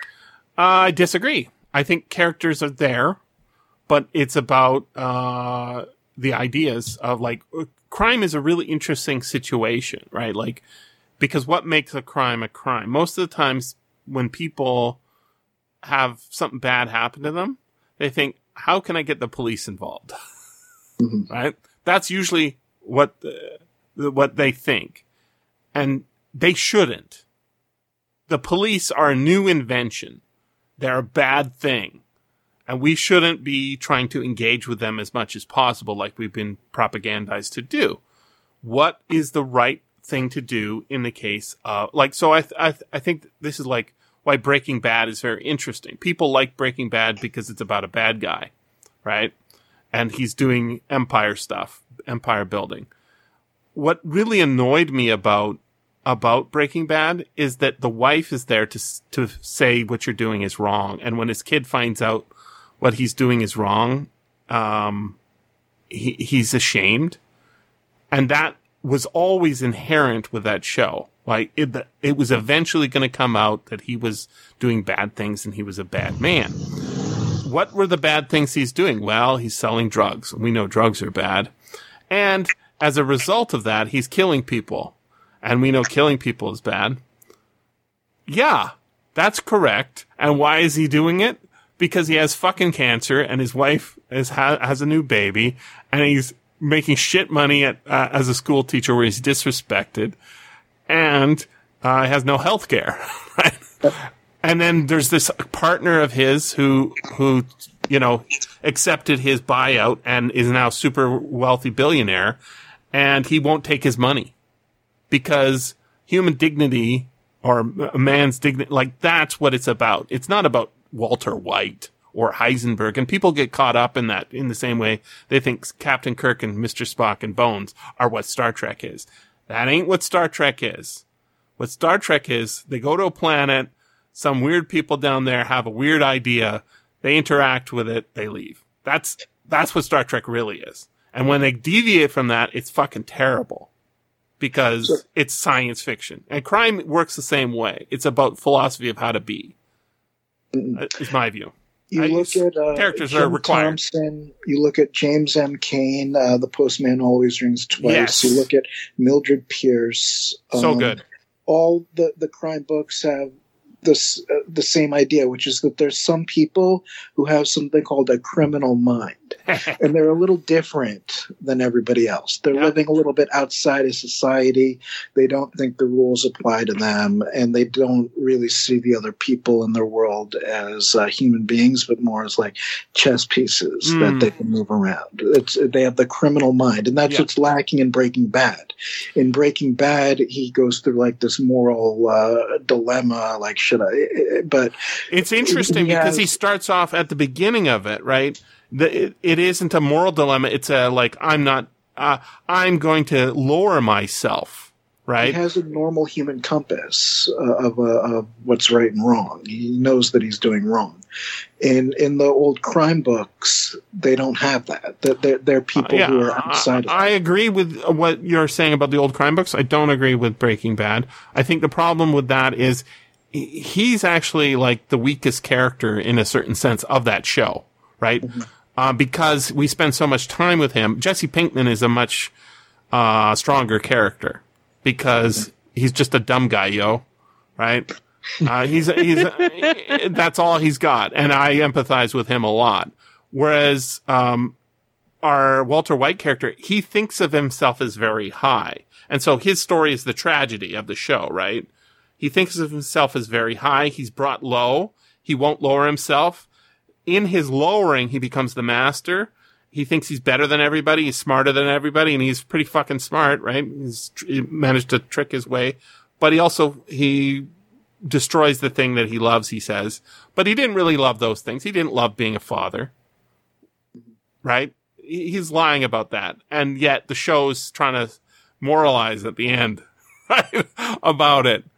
The show ended in a way that makes it a much worse show because he has to be brought low and feel bad about what he's done and want to be sad. So I think Breaking Bad is a good show, but the other one, the prequel series, much better show.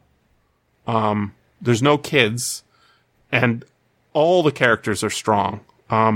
the girl character, super strong.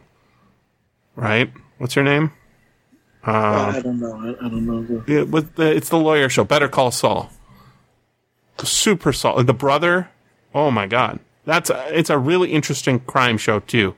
Yeah, I've only seen a couple of seasons of it, but I agree. It's a good show. It's a better show than Breaking Bad because it doesn't have the wife and kids aspect. The wife and kids are there to set up the fall. And, you know, it's... whenever I see them on screen, I'm like, I got it. We're setting up the fall. But with Jimmy McGill, the main character of Breaking Bad, or Better Call Saul, he doesn't have kids, so he's all at sea on his own. He's just trying to live up to what his brother wants, but he can't because his brother is kind of stupid and also lucky, whereas he's smart and unlucky. You know, and it's a lot of really interesting American stories. Real good crime TV shows. Still, like, if you look at, like, James M. Cain's, like, The Postman Always Rings Twice, or Double Indemnity, which is basically the same story, but they're both amazing. Like, you know, in Postman, he's like, you know, the Greek guy, he never did me any harm. So greasy. Never did anything wrong to me, but he never did anything nice to me either. And if I kill him, I get his wife and all of his money. Gosh, I guess I got to kill him. Yeah. You know, and then they betray each other at the trial. Yeah, that's the thought that goes into it. And the book is 90 pages, right? It's super short. You totally can read that in like a couple hours. Yeah. Makes you like love reading. Have you not read James M. Cain, Will?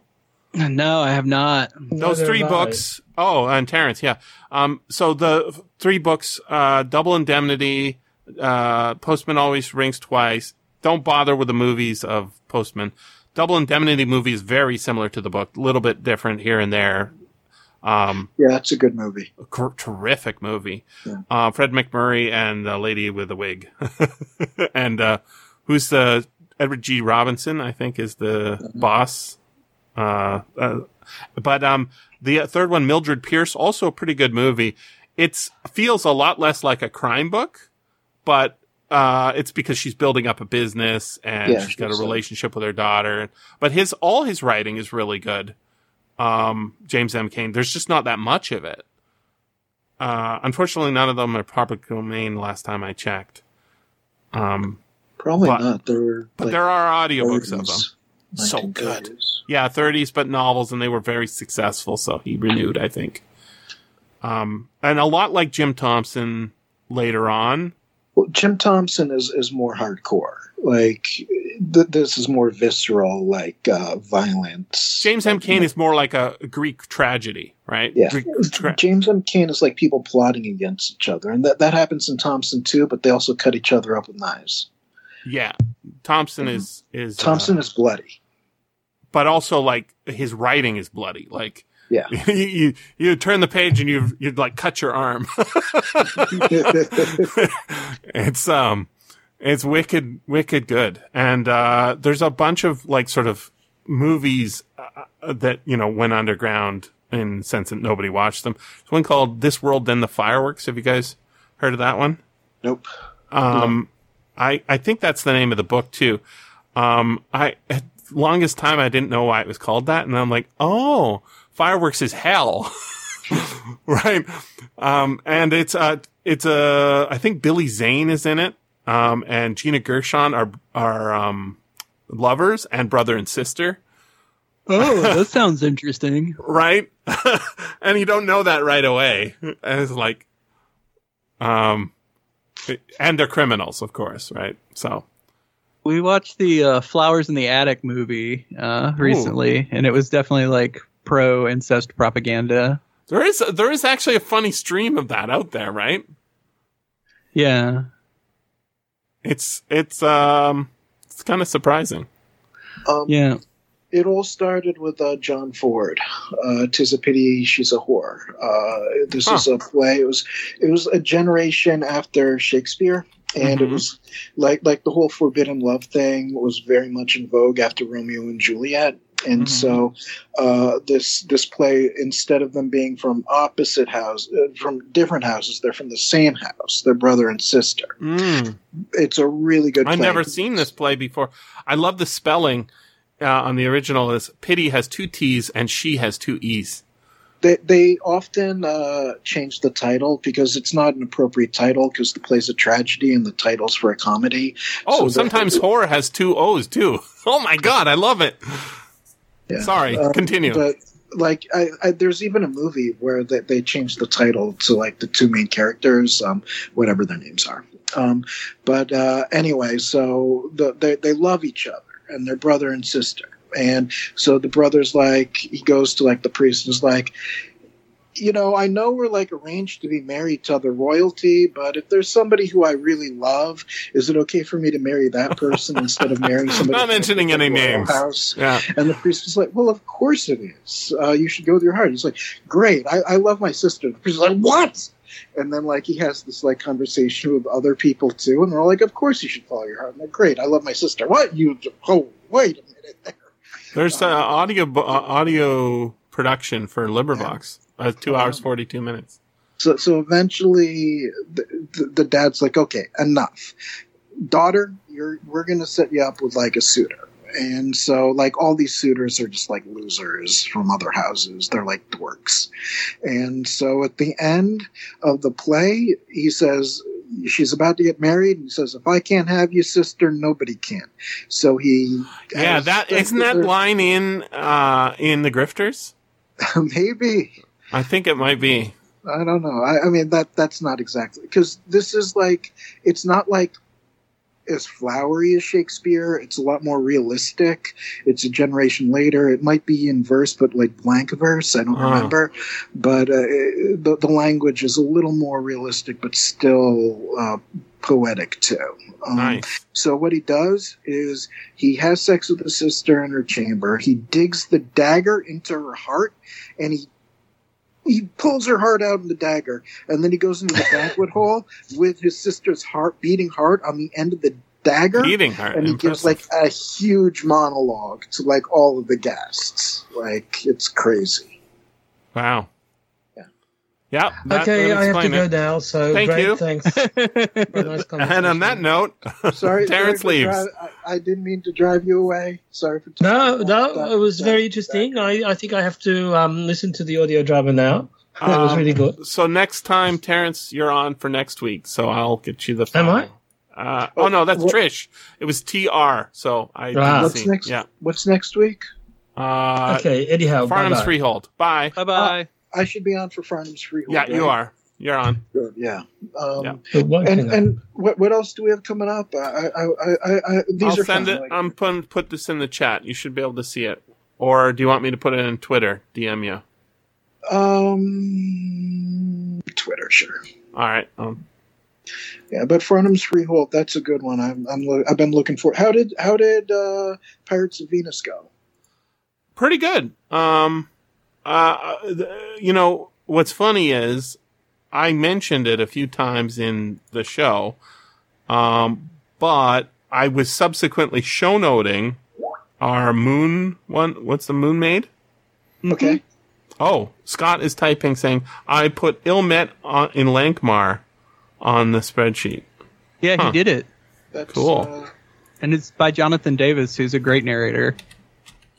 Well, that's one of the tour doubles. And the Gray Mouse. That's Yeah. Yeah, I could do that. Sure. All right. Sign your name. Oh, well, I guess you can't sign your name up because I haven't sent you the thingy yet. All right. So this is going into your DM. It's just a link to the PDF page. Not PDF page. The Or you want me to put my own name in here? well, you can just see it. I can put your name on. Jesse Scott. I can put your name on. Jonathan. Oh. I'm gonna add Scott to the conversation because he's typing at me here. How do I do that? Here, let me jump on to my computer so I can look at the Twitter. Yep. Invite, share. I don't know. Twitter. I'm still calling it Twitter. It's X now. I gotta just call it Twitter. It's fine. Yeah, Everybody knows. X. Yeah. Yeah. Did you see like the pictures that Elon posted of like the Twitter building with the X on top? No. It looks like, I mean, it looks very Christian. It looks like a cross. Yeah, let me find that, and I'll just shoot that over to you. Because It's a sideways cross? it just looks very like, you know, in like Brave New World, how they take the T for Model T and they use it to replace the cross. Like, that's what this picture looks like to me. It looks like, and that would make perfect sense because he wants Twitter to be like the Chinese app WeChat, which is what I thought he was just trying to line it up with the other, SpaceX, etc. He wants to make it like WeChat, which is the payment system. Yeah, makes sense. It's like the hub of their social credit system. But it won't work because it's not public. Like, no. Hey, we're adding you to the chat. Okay. Yes, sorry. We're talking about Elon's trying to take over the world, but Scott, Jonathan is on, and Will. Oh, Jonathan and Will. Hey, Hello. Scott. Hello, Scott. Good to talk to you, Will. Yeah, have you good to- talked to Jonathan before? I don't think so. Have I, Jonathan? I don't know. What's your last name? Danielson? I don't know, Scott Danielson. No. Okay. Well, now you do. He started the website with me and is still occasionally participating with podcasts and editing up a whole other podcast, and was adding Ilmet. So we all got excited when you put that on there because we were talking about doing more tour Nice. doubles. All right, cool. And so Scott and Jonathan, Will, do you want to be added to Ilmet? Leave me as a maybe on that one. I'm definitely for Houston. Do you read? But I read Ilmet in the last couple of years, so it might be too fresh. Okay, yeah, I have that problem myself. What's John Buchan and Connor King? Buchan? I don't know. You don't know John Buchan? He wrote 39 Steps. No, I don't know him. Oh, dude, he's cool. John Buchan was a very early, not a 20th century writer. Got his big break with World War I book called 39 Steps, turned into a bunch of movies. He wrote a lot of spy fiction based on that. Most of it pretty fluffy. But he also wrote weird fiction, including when we've done a few of his stuff. He's a little bit like Algernon Blackwood, but he's an interesting character because he's a very competent upper class guy. Was he governor of Canada? Yes, he was later Governor General of Canada. Wrote a lot of outdoorsy books, and his weird fiction is pretty cool. So I haven't read this one, but that's... I read weird fiction, so if you wanted to put me on there, put me on there. Sure, why not? Found my Jonathan. How's Connor doing these days? Last I heard from him, he had just begun his work as an au pair. Yeah, he's done that. He's back in Australia, although I believe he's not at home yet. His place is rented out, something, so he's staying somewhere else. He's been working hard on recording stuff, some very interesting things. And he has, sorry. Go on. Oh, let me dig up my DMs from him. Cause he's not on the podcast very much since he went to Germany, but, he is a pretty active for an inactive guy. He also lost his Twitter account for a while and was tweeting like NFT shit. Whoops. So, it was the Moon of Skulls. I was suggesting he do that, Howard. And he says, I have a paperback on this on my shelf. It's on my to-do list. He is going to come on the podcast soon, I think. But yeah, I haven't talked to him that much because just DMing really. So he's on 2 weeks from now. If you want to say hello. Sometimes you put me as Jonathan, and sometimes you put me as J. Manfred Weichsel. You're going to get confused. I'm already confused. Yes. Yeah. Well, I'm calling you Jonathan because that's what I go by. Oh, so yeah. That's you. I was just looking down there. You have the Warriors down there. That's a great. The Warriors great movie. on the list. Yeah, it's down on the bottom below the scheduled stuff. It says The Warriors plus movie by Sol Yarra. Okay, so I guess there's a book? Yeah. Yeah. The Warriors is based on a book. I've never read the book, but it's based on... But the movie, what I said is I would love to see the original version of the movie because I only saw he re-edited it to make it like a little less violent and a little more cartoony. Yeah, there's an audiobook of it. It's 7 hours, 19 minutes. I've never read the book, and I've only seen the reissue of the movie. I'd only really be interested in the movie if it was like I got to see the original. But it is cool. It is, yeah. I do. It is great. I think the major problem we all have is there's a lot of books we want to read, and there isn't enough time to do them all. It seems to be my major problem is like, how do I winnow the number of books I can read? Paul's always like, you should take a vacation. Like, fuck that shit. I want to read more books. This will guarantee I do, you know? Yeah. So Paul was also saying I should consider leaving Twitter. I'm like, and using something else. I'm like, which one would you suggest? And he says, there are many options. And I'm like, that sounds like I'm not leaving Twitter, you know? I do think you should get on Facebook because there's like good groups you could join, but I don't want to be involved on Facebook. I probably would like it, and that's probably a problem.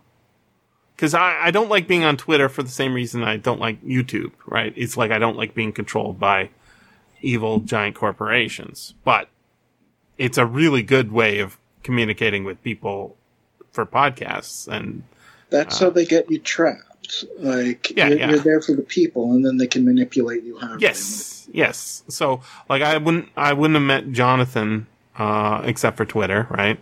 Yeah. I think Will, same story, right? Oh yeah, I think Paul, same story.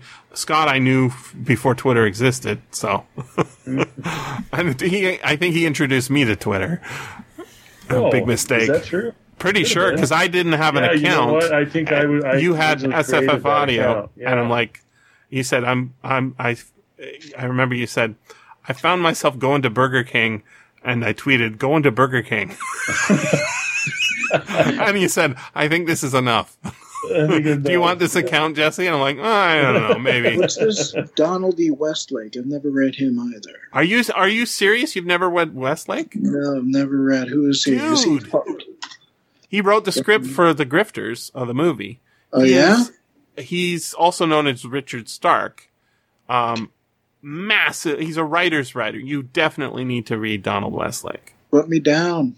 All right. Putting you down. I'm putting you down as J. Manfred. Just to... No, I can spell Jonathan better. Not everybody can spell Jonathan. I get a lot of JOHNTH. Yeah, I can see that. No. People do fancy spellings. Starting, hopefully. Whoa, he wrote the script for The Grifters by Jim Thompson. He won an Oscar for that. And he wrote a lot of film noir, like neo-noir. Like he has a ton of movies, and he's not a movie guy. Like, he went to Hollywood for a little bit. He wrote a script for a James Bond movie they never made, and then he decided, I'll just turn it into my own novel. And that eventually came out. About, I want to say a fifth of Hard Case Crimes reprints in the early days were Westlake's. And now, less, but even so, tons of Westlake. Because books too, they're all crime books. Yes, they're comedy books. He's got one book on like a real life coup, but they're comedy and crime books. And Scott's read a lot of them. Westlake, how many you read, Scott? Oh, I don't know if I'd say a lot. Maybe Brothers Keepers, 5 or 6. The Cab book, Call Me a Cab. No, it wasn't that. It was another one. Yeah. Oh, I can see the cover. I think it's You Owe Me Money or something like that. Somebody Owes Me Money. Yep. Yeah. Good book. Yeah, it's really good. He's just a really, really slick and smart writer. He wrote science fiction too, but not that much. And pretty good science fiction. Yeah, and our Chaos. Yep. It's a memorable book. It is. It's real science fiction. And also about insurance.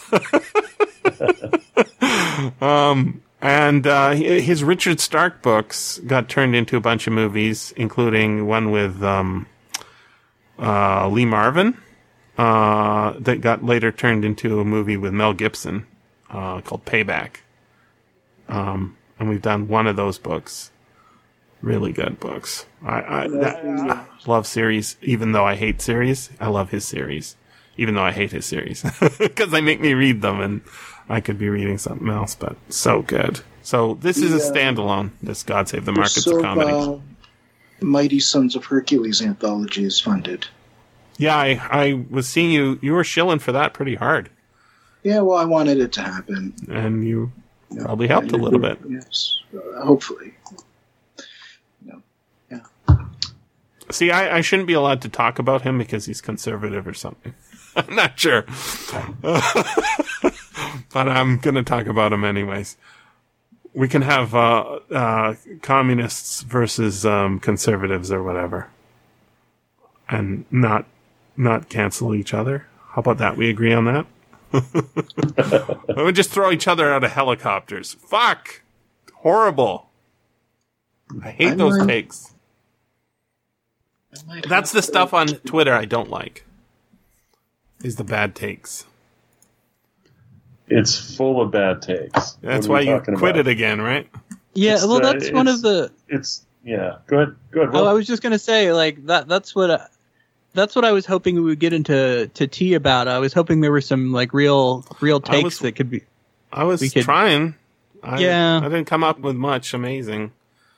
Because I mostly tweet, and then I occasionally look at other people's tweets. I check my messages to see, nobody's canceled showing up for a podcast or something, but I mostly just, tweet about whatever's happening. Mirko, right? The German guy. Some people know him, some people don't. I think I know him on Twitter. Yeah. Which is to say I don't know him. But Mr. Lovecraft. He tweeted something. He said, oh yeah, here it is. I was browsing through our messages down to 2016 for no particular reason. You know what's really sucks and makes me very sad? There is little or no chance that we will meet one day in person. And I said, don't be. I'm not that exciting in person. I mostly take pictures of random stuff and think about it. And then I send him a picture of random stuff that I had on my phone. Like a bowl full of tools. And I'm like, I met Scott online. Then I met him in real life. I know him now. I guess I know what he smells like. He doesn't smell bad, but he's not particularly, I need to sniff it every day. So I don't see there's a massive difference, right? Oh, that's funny. Will sends me a picture of his cowboy hat. I don't think that's his whole cowboy hat collection. You're right. I have another one, too. I hope it's a white hat, because he had a black hat. Yeah, the white hat is less fancy, though. So yeah, it gets dirtier. So you gotta be careful.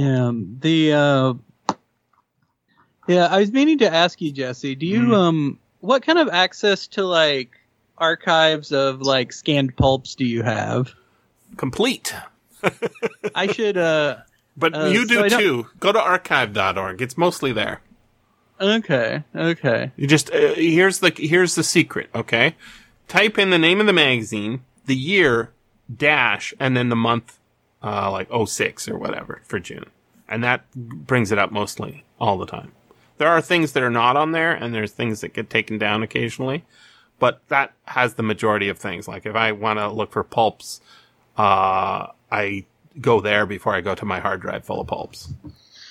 Okay. So if there's something I can't find on there, then bug you. Yeah, but, there's new stuff scanned all the time as well. Or go to the SFFaudio website. The PDF page doesn't have full pulps. We only have process stuff, right?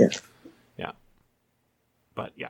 I was reading that 1899 magazine. Man, they had so much good writing in like one magazine in 1 month. Like from April of 1899, I got like 5 stories, something like that. And I got maybe more than that. And then May had good ones, and June. Guy de Maupassant's stuff. And we were reading some Maurice Lavelle, who's like I think of him as kind of like a successor to Maupassant. Mm-hmm. And he's got weird mean stories. But, I guess I like mean. Most of was it a reprint or a first run? Of the Maupassant? Yeah, these are the first translations into English, is what I was going for. Yeah, because he didn't write in English. He died of syphilis, right? Yeah, it's horrible syphilis. Yeah. But made some good stories out of it. My God. But the string, you guys know the story of the string, or it's called a piece of string. Or Le Facile is it's such a good idea for a story. A guy's wandering through a street of his town, right? He bends over to pick up a piece of string because, you never know when you're going to need a piece of string. He goes home and adds it to his string collection. And then the cops come by and say, "Hey, did you steal a pocket wallet?" And he's like, "No." And they say, "You were seen nearby where this guy lost his wallet. And somebody saw you bending over to pick up the wallet." And so he's accused, and they're going to put him on trial. And he's like, "No, absolutely did not happen. And yet you refuse to explain why you were bending over." And he comes up with a lame excuse, right? And he's like about to be executed. This is my memory of the story. He's about to be executed for the crime or whatever, thrown in jail for the crime of stealing this guy's wallet. The guy finds the wallet and he's like, "Oh, I dropped it in my other pants," or whatever. And he refused to say why he had bent over to pick up a piece of string because it was just too embarrassing. That's the whole story. Wow. And, like the famous one is the diamond necklace. You guys know that one? No, I know, the novel, Bellamy. Oh, I haven't read that. It's long. It's a novel. Bellamy, but, that is one of my favorite novels. He's so good. He's such a great writer. The plot of the necklace is, there's a bureaucrat. His wife, is bored. She married below her station, she thinks, because she's so beautiful. She was born to a poor family. She married a middle-class guy who's a bureaucrat in the education department or something of France. It's the wife's very dissatisfied with her life because she's so pretty, and her husband is, just a lowly bureaucrat. She could have married much higher, she thinks. So he's always trying to make her feel better. So he suggests, he says, I got some favors and I got us, we've been invited to the governor's ball, or maybe it's the president's ball. And she says, "I hate you." And he says, "What?" And she says, "You want me to wear this horrible dress?" So it's kind of like Cinderella. And he says, "Oh, I never thought of that." So he suggests, he could give up the money he was saving up to buy a gun to go hunting with the guys at the office. And she could buy something nice that she could wear more than once. Because he's trying to save money, right? And she's like, I love you. And then she's about to buy the dress. And then she says, I hate you. I don't have any jewelry. I will look a fool. And she says, well, he says, you have that friend, who's very wealthy. Couldn't you borrow something from her? And he says, you're brilliant. And so she goes and borrows from her friend, and her friend allows her to choose any jewelry she wants for the event. The event goes swimmingly, and she's attractive and the talk of the ball, and everybody loves her, including the high-class dudes, right? And then, on the way home, just getting out of the cab, she realizes she's lost the necklace. It's broken off somehow, somewhere between where they left the ball or sometime in the night at the ball and the arrival at their home. And they retrace their steps and can't find it. And she delays telling her friend about it, and they think about, what are we going to do? So, he decides to mortgage their house, and borrow from everybody, and scrape enough money to get it replaced. They decide this together. She replaces the necklace with exactly the one from the night, and gives it back to her friend. It's like, I wish you hadn't taken so long in returning it. It's not kind of you. And 20 years go by. And they've been just paying off the debt. Finally finishing the debt. No children, right? She's taken on extra work as a scrub maid, and she passes her friend in the street. And she's so proud of herself that they just about paid off the debt. And she goes up to her friend. It's me, Marie, or whatever her name is. And she says, who? She says, your friend from so long ago. Oh, you have changed so much. Because she's looking elderly now. But the rich lady doesn't look like haggard from all that work. Because she didn't have any. And she says, and I can finally say I'm so proud that I returned the necklace, even though it cost me all these years of work. We lost it, you see. And she says, oh, my dear, it was only paste. Drop the mic, walk away bleeding from the page. Yeah, I feel like I have read that. It's so good. He's just so mean. Yeah, but Bellamy is it's about a social climber. I think the big theme is probably like corruption in the Third French Republic towards its end. But it's about a guy who, he's out of the military. He's kind of bumming around. He doesn't really know what he's doing, and he bumps into an old friend from the army who's a big man in the newspaper now. And the guy's like, "Oh, well, why don't you just become a reporter?" And he's like, "Well, I don't know anything about writing." He's like, well, that's okay. It doesn't matter. So he comes in and becomes a reporter. He finds out that like all of these writers, like their wives are doing all the writing for them. So all he has to do is like get a good wife to do the writing. But the wife he likes is already the wife of his friend who invited him to be the reporter.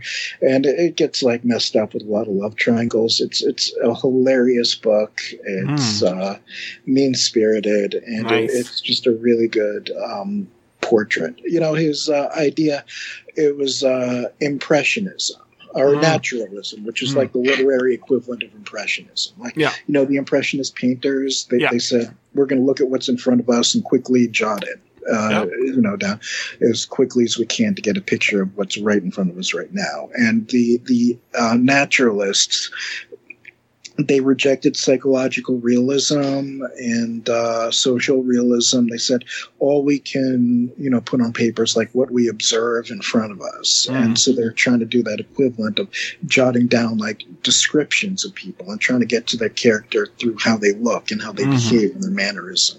And I think it can be very powerful. Like Bellamy is a very powerful book, and you get the psychology of the characters just as well as you would like in a Dostoevsky novel, just from their behavior and what they're doing, because you can kind of relate to how they're behaving in that situation. I love it. There's been like 7 movie adaptations or something. I know there was one relatively recently with Robert Pattinson. Isn't he like one of the vampire guys? There's no vampires in this book. No, the actor. Like, Uma Thurman, Christina Ricci. So I guess in English. But yeah, I love Maupassant. I haven't read any of his novels, just his short stories, but so good. But yeah, I feel like I've read The Necklace before. That sounds it's very familiar. It's like something they teach you in school, I think. Yeah. What have you been reading, Scott? I just finished Scaramouche this morning. Oh yeah, by Raphael Sabatini. Did you know that Julie suggested we do that years ago, and we did? Yeah, so you sent me that link. Mm. Yeah, I've got to listen to that before the podcast. So you said that's exactly what you said 10 years ago. Crazy. It's a good book. Yeah, Have it you is. read It's that? really good. It's really good. That's the first time I've read it. I haven't Really? read anything by him before. No, Well- I haven't read anything by that author. Raphael Sabatini. I feel Jonathan should have read a Raphael No, Sabatini. I haven't though. You haven't read Westlake and no Sabatini. No, I'm afraid not. I mean, Sabatini's sort of out of I mean, his period now, right? I've heard of him. He's got a lot of pirate books and stuff like Captain that. Blood, I Mhm. guess is his famous one. Oh, okay. I'm familiar with Captain Blood. I haven't read it. He's a kind of a I haven't read it either, contemporary but I of just snagged a copy this morning. the movie's really good.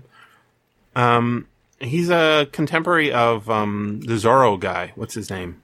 Johnston McCulley. That's him. Yeah, so you'd sometimes see pulps with both of their stuff in it. And, I think there's a lot of writers like that who, they were huge in their day, and now, Maupassant has a lasting influence. Raphael Sabatini, no lasting influence. And Westlake's an interesting case because he has a tremendous influence, but people don't know.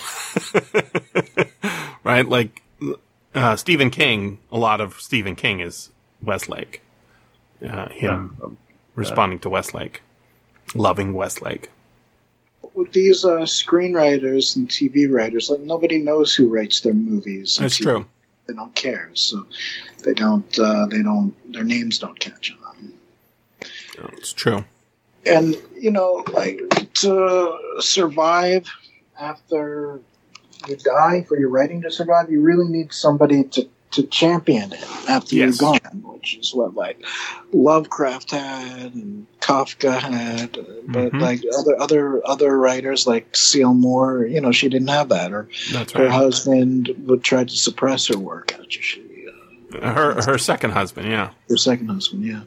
And I think a lot of writers, the Philip K. Dick estate is trying to suppress their own. I mean, they're not doing a very good job of it. They're trying to profit off of it, but in a very doing it short-term by way. bastardizing it. Really bad. Guys, well, it's nice to talk to you guys. I got to run. Thank All you, right, sir. I good just chatting, uploaded Scott. 2 RSDs. Oh, thank you. Do you need me to send you some? Nope, good. I still have a few left. Excellent, sir. Thank you Yeah, so much. We're 3 ahead. You bet. Take care, everybody. All right, too. take care. Bye-bye. But I mentioned Charles Burnett Swan, Weirwoods. We're gonna do that. Why didn't he survive? Why is he unknown now? And probably No if I champion. could guess it's because his writing is maybe a little dirty, and whoever his heirs were a little embarrassed by it. I bet. I mean, I don't know that, but Oftentimes there are no heirs. That's the real story. Like H.B. Piper, no heirs, right? The people who were trying to profit off it were his publishers. They were like, "This guy's good. We know it now. Look at this." I am actually just started the edit of the show on Space Viking, which is probably his biggest book, other than Little Fuzzy. Mm-hmm. I've heard of it. I've never read it. It's a good book. Were you on for that one, Will? I can't remember. No, I was on for interlingual or whatever. Well, Omnilingual. Omnilingual, yeah. That was a long time ago. You've been very off. Although I noticed you were tweeting a lot recently. I don't. Yeah, I've been posting more. Pulps. Just posting a lot of my pulp collection. I don't know. I post on Twitter and I post in this Facebook group Jesse, you remember that guy Alan Mueller? Tell me more. He was on one of the Planet Stories podcast that never got made. Okay. But he has this Facebook group that I'm in that I post like pictures of pulps to. It's just like a fun thing to do. I'm trying to find the last one you were on. Unseen, Unfeared. It has a question mark for well, so probably not. The Skull. Were you on for that? No. I'm trying to remember myself. I don't. Okay, remember. I got one. Black Priestess of Varda. Oh, I was gonna be on that one, but then my my in-laws were in town. Okay, so that was 1009. Previous one was Adventures of Mark Twain. No, Adventures of Tom Sawyer. Were you on for that? No, and I didn't do that one either. Wow. Okay, next one back. I can't find you on here. Yeah, well, you know, the secret is I've been in hiding, but I'll come in around South now. America. Yeah. Dodging the cops.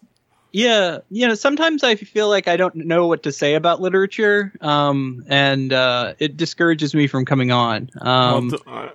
What you should do is you come up with a brilliant thesis that everybody hates. Works for me.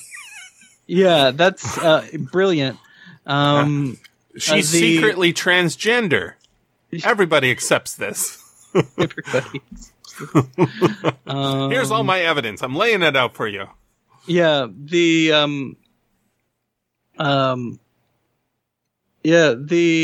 I'm excited about Westlake, and I'm excited about like discovering Tiptree, see what that's about.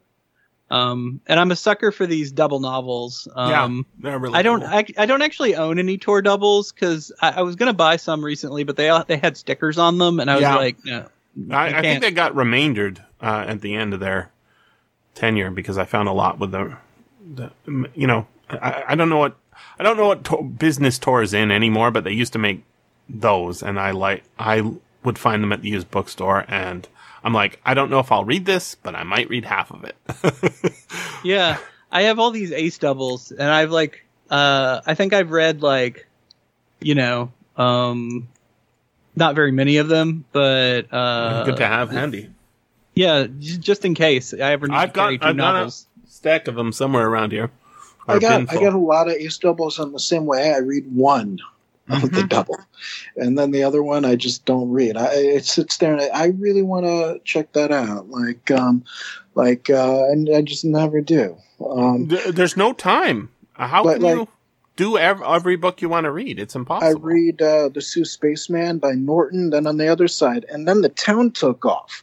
That sounds really interesting by Wilson. Who's he? You know, and the same thing. I've read The Galactic Breed by Lee Brackett. On the other side, Conquest of the Space Sea. I've never heard of that. Yeah. But, you know, the cover for Conquest of the Space Sea is insane. I need to read it. But, you know, covers are important. And that's why Ace and Tor doubles are good, is because they have two covers. Right. The other thing with the Ace doubles is, you know, over the last few years, I've had to start wearing reading glasses, and man, the print on those is small. Oh, yeah. Not very. Hence your new interest in audiobooks. Well, no, I got interested in audiobooks because I'm doing the show, and your show is audiobooks. Yeah, but it's going to grow because here's the funny thing. If you go back far enough in Luke Burridge's podcast, right? He's a science fiction book review podcast. Very popular if you type into iTunes, right? I was like, hey, you can come on my podcast and we'll talk about a book.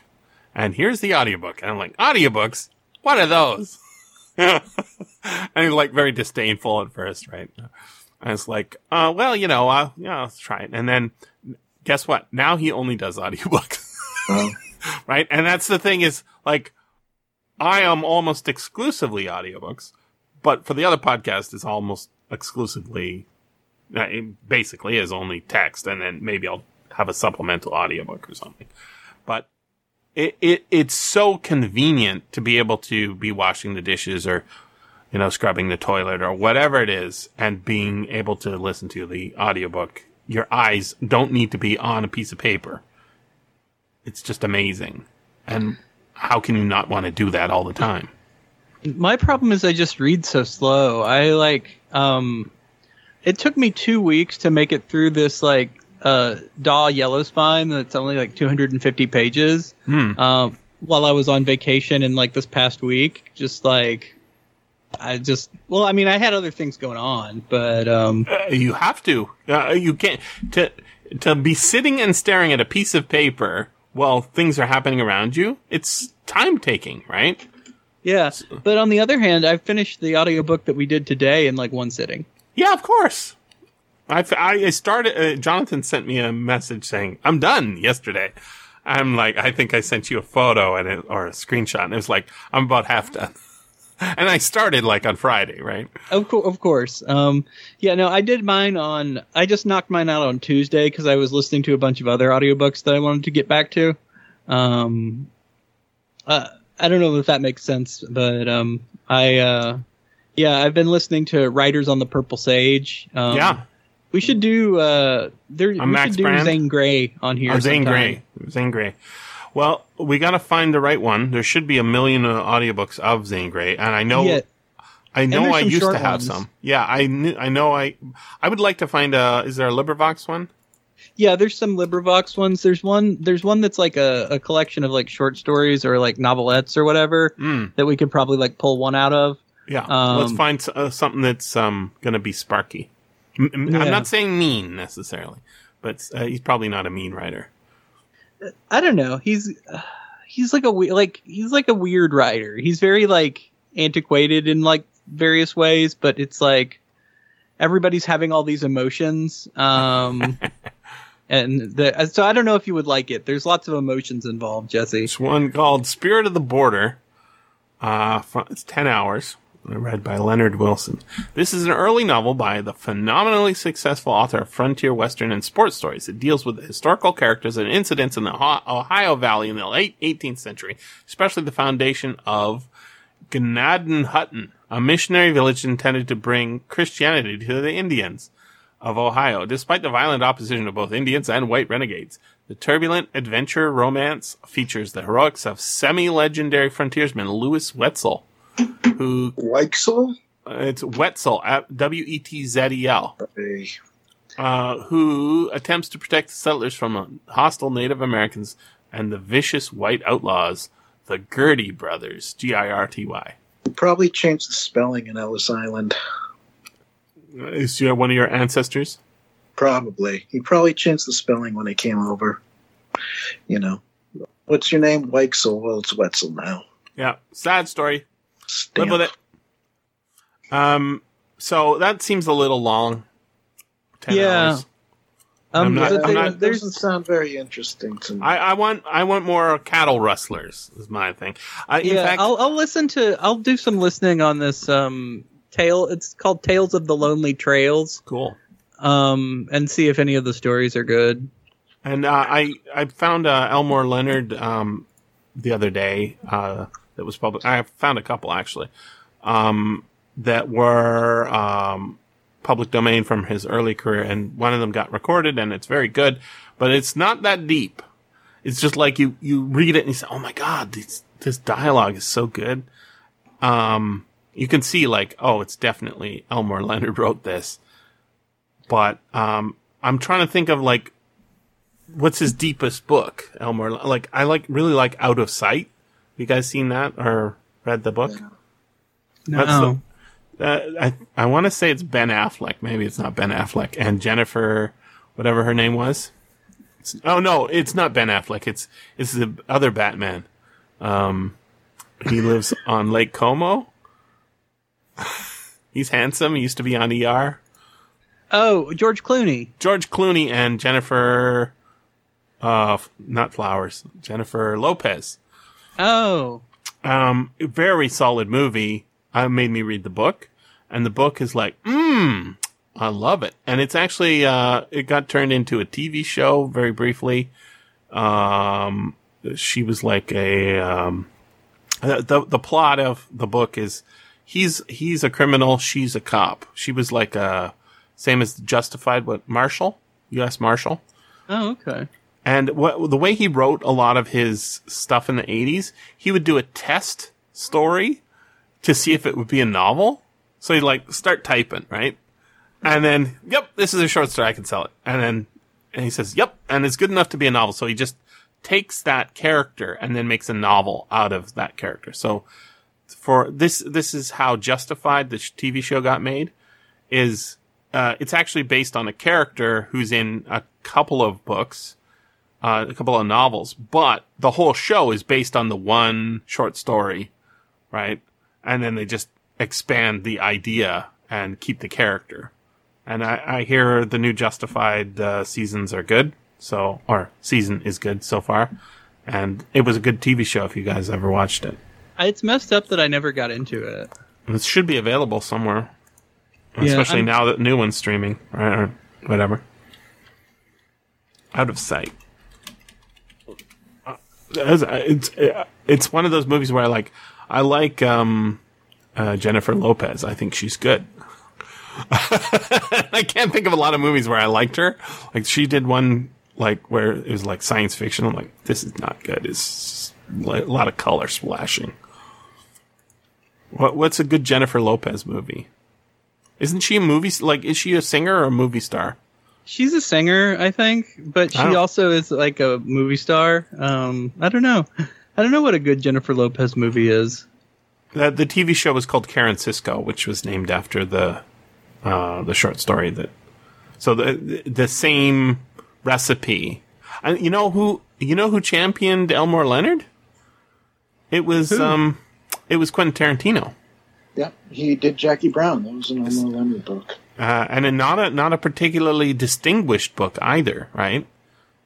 But the movie, I think, is terrific. Fiction.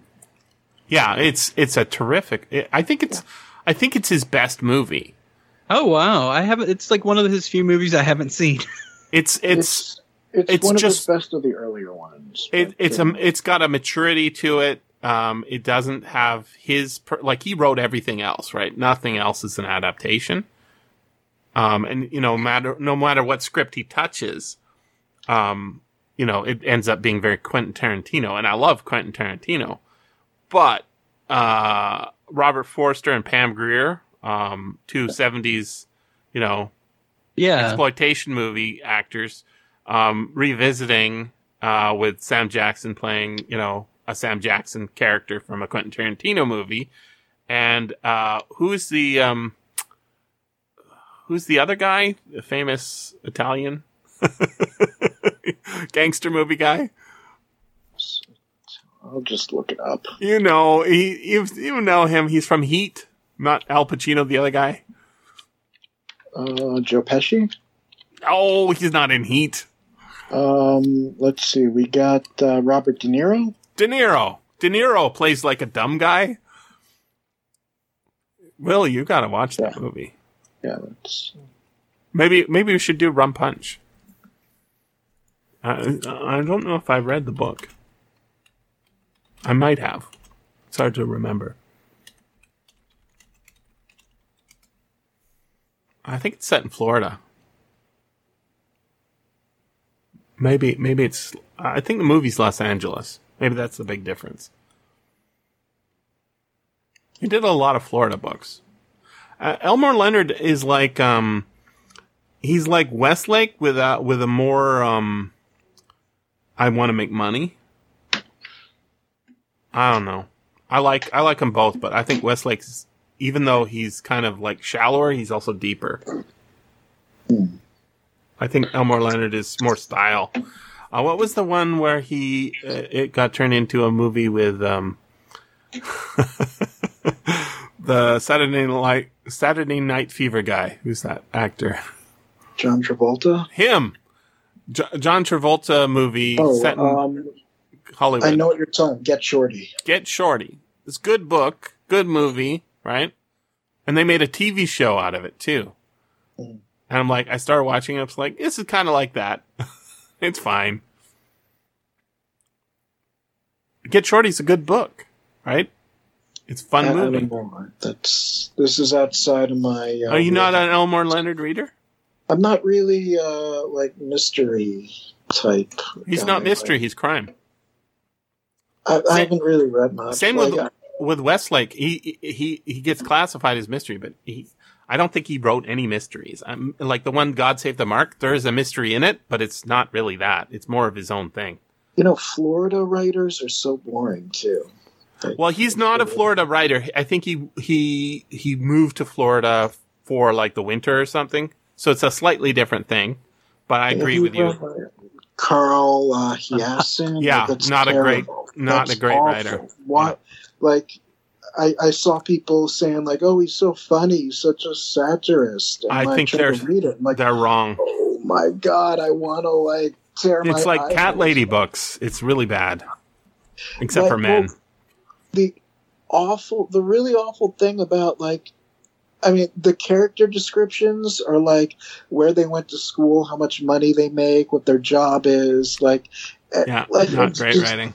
It's very superficial writing for rich people. It's like he graduated from this university and he has this amount of debt and he has this job and he's going to do this when he grows. And it's like, oh my God. But like the character description is like their bank accounts, their statements. Terrible.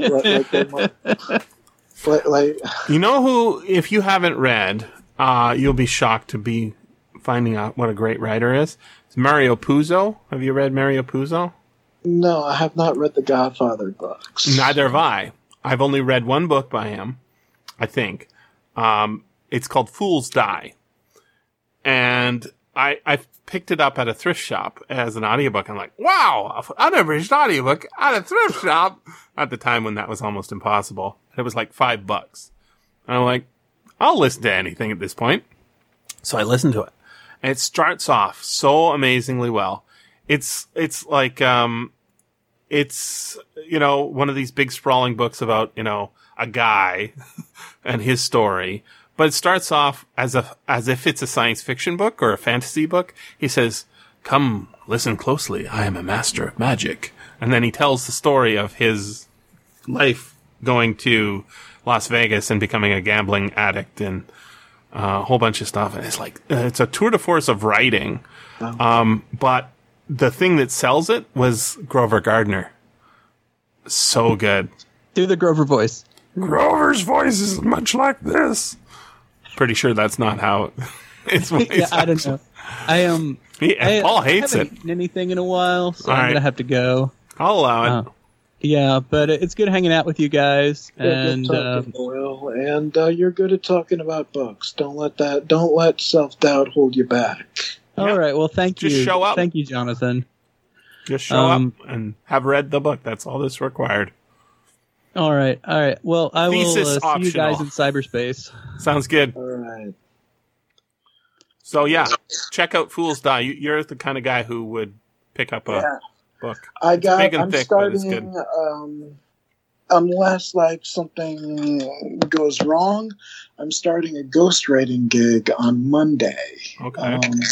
Really big one. It's going to take up a lot of time, but it's gonna be very good for me. Is it a famous celebrity that you're not allowed to talk about until after this famous celebrity dies?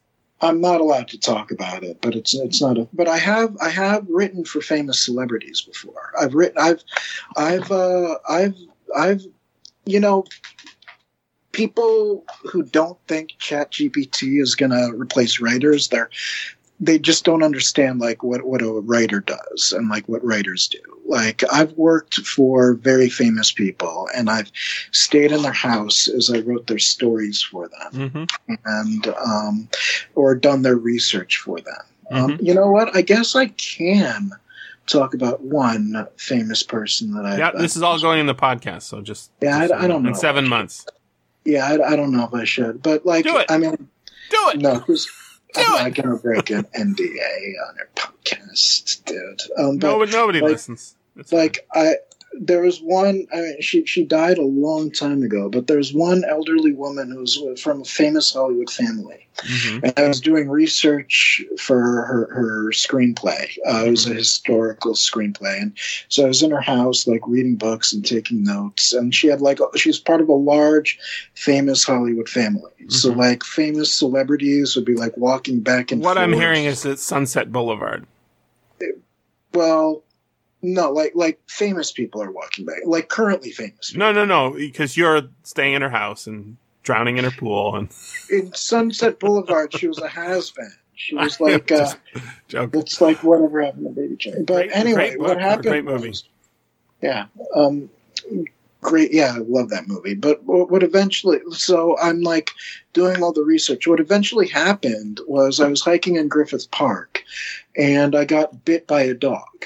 Somebody's pit bull escaped and bit me, and he was very nice. He brought me to the hospital. I got stitches, but I wasn't able to go in for a couple days. And she had more assistants than just me. She had a lot of writing assistants. She had 2 writing assistants, me and another woman. And the other woman was her main writing assistant, who, like, she'd be lying in bed and dictating to her, and then she'd arrange her notes for her, and maybe write the first draft for her, and maybe polish the first draft for her, and everything. And I was just doing the research.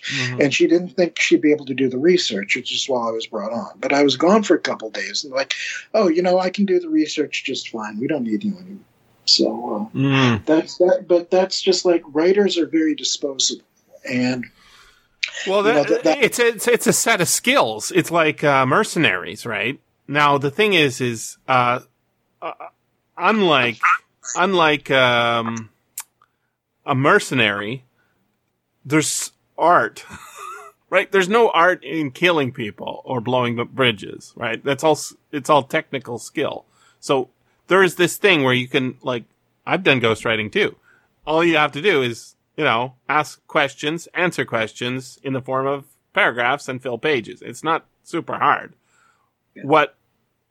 And so you can replace one skilled person with another, like plumbers, right? You don't need a guy to make it look pretty under there. It needs to be plumbed.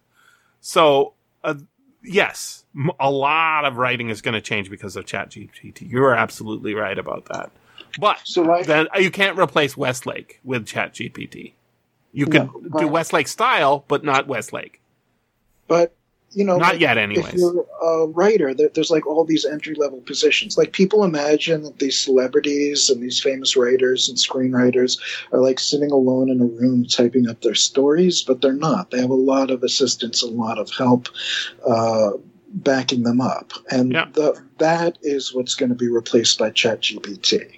So without those entry-level positions, you're not going to have people coming in. Like most of them writers, they try to kind of hide their assistants, but for a lot of them, like George R.R. Martin, he has 6 assistants at a time. He talks about them constantly in interviews, and he gets them jobs in Hollywood. He got his assistants S.A. Corey, show. So that's a good entry-level position to have. Other ones, they just try to kind of hide it. And Elmore Leonard had one. Yeah. Lawrence Block doesn't. Donald Westlake doesn't. And Elmore Leonard had one near the end of his life. He didn't have one, at the beginning. And what happened was, sometimes writers dry up, right? Like Silverberg, he's dried up. And it isn't that, he's incapable of writing. It's that he doesn't have a burning problem, right? And what's astounding about Lawrence Block is he is 80, right? And yet, he thought he was going to retire a long time ago because he saw other people. And what would happen is, I read his newsletters for like 20 years, right? And what would happen is he'd retire, he thinks, and then he'd just like come back from a vacation and he's got another novel. And cause he can write it in a weekend and, just sits down and types for 8 hours, then types for another 8 hours and he's got a book. Very, very easy in the sense that they just flow out of him. But he's compelled to do it rather than, this is a job.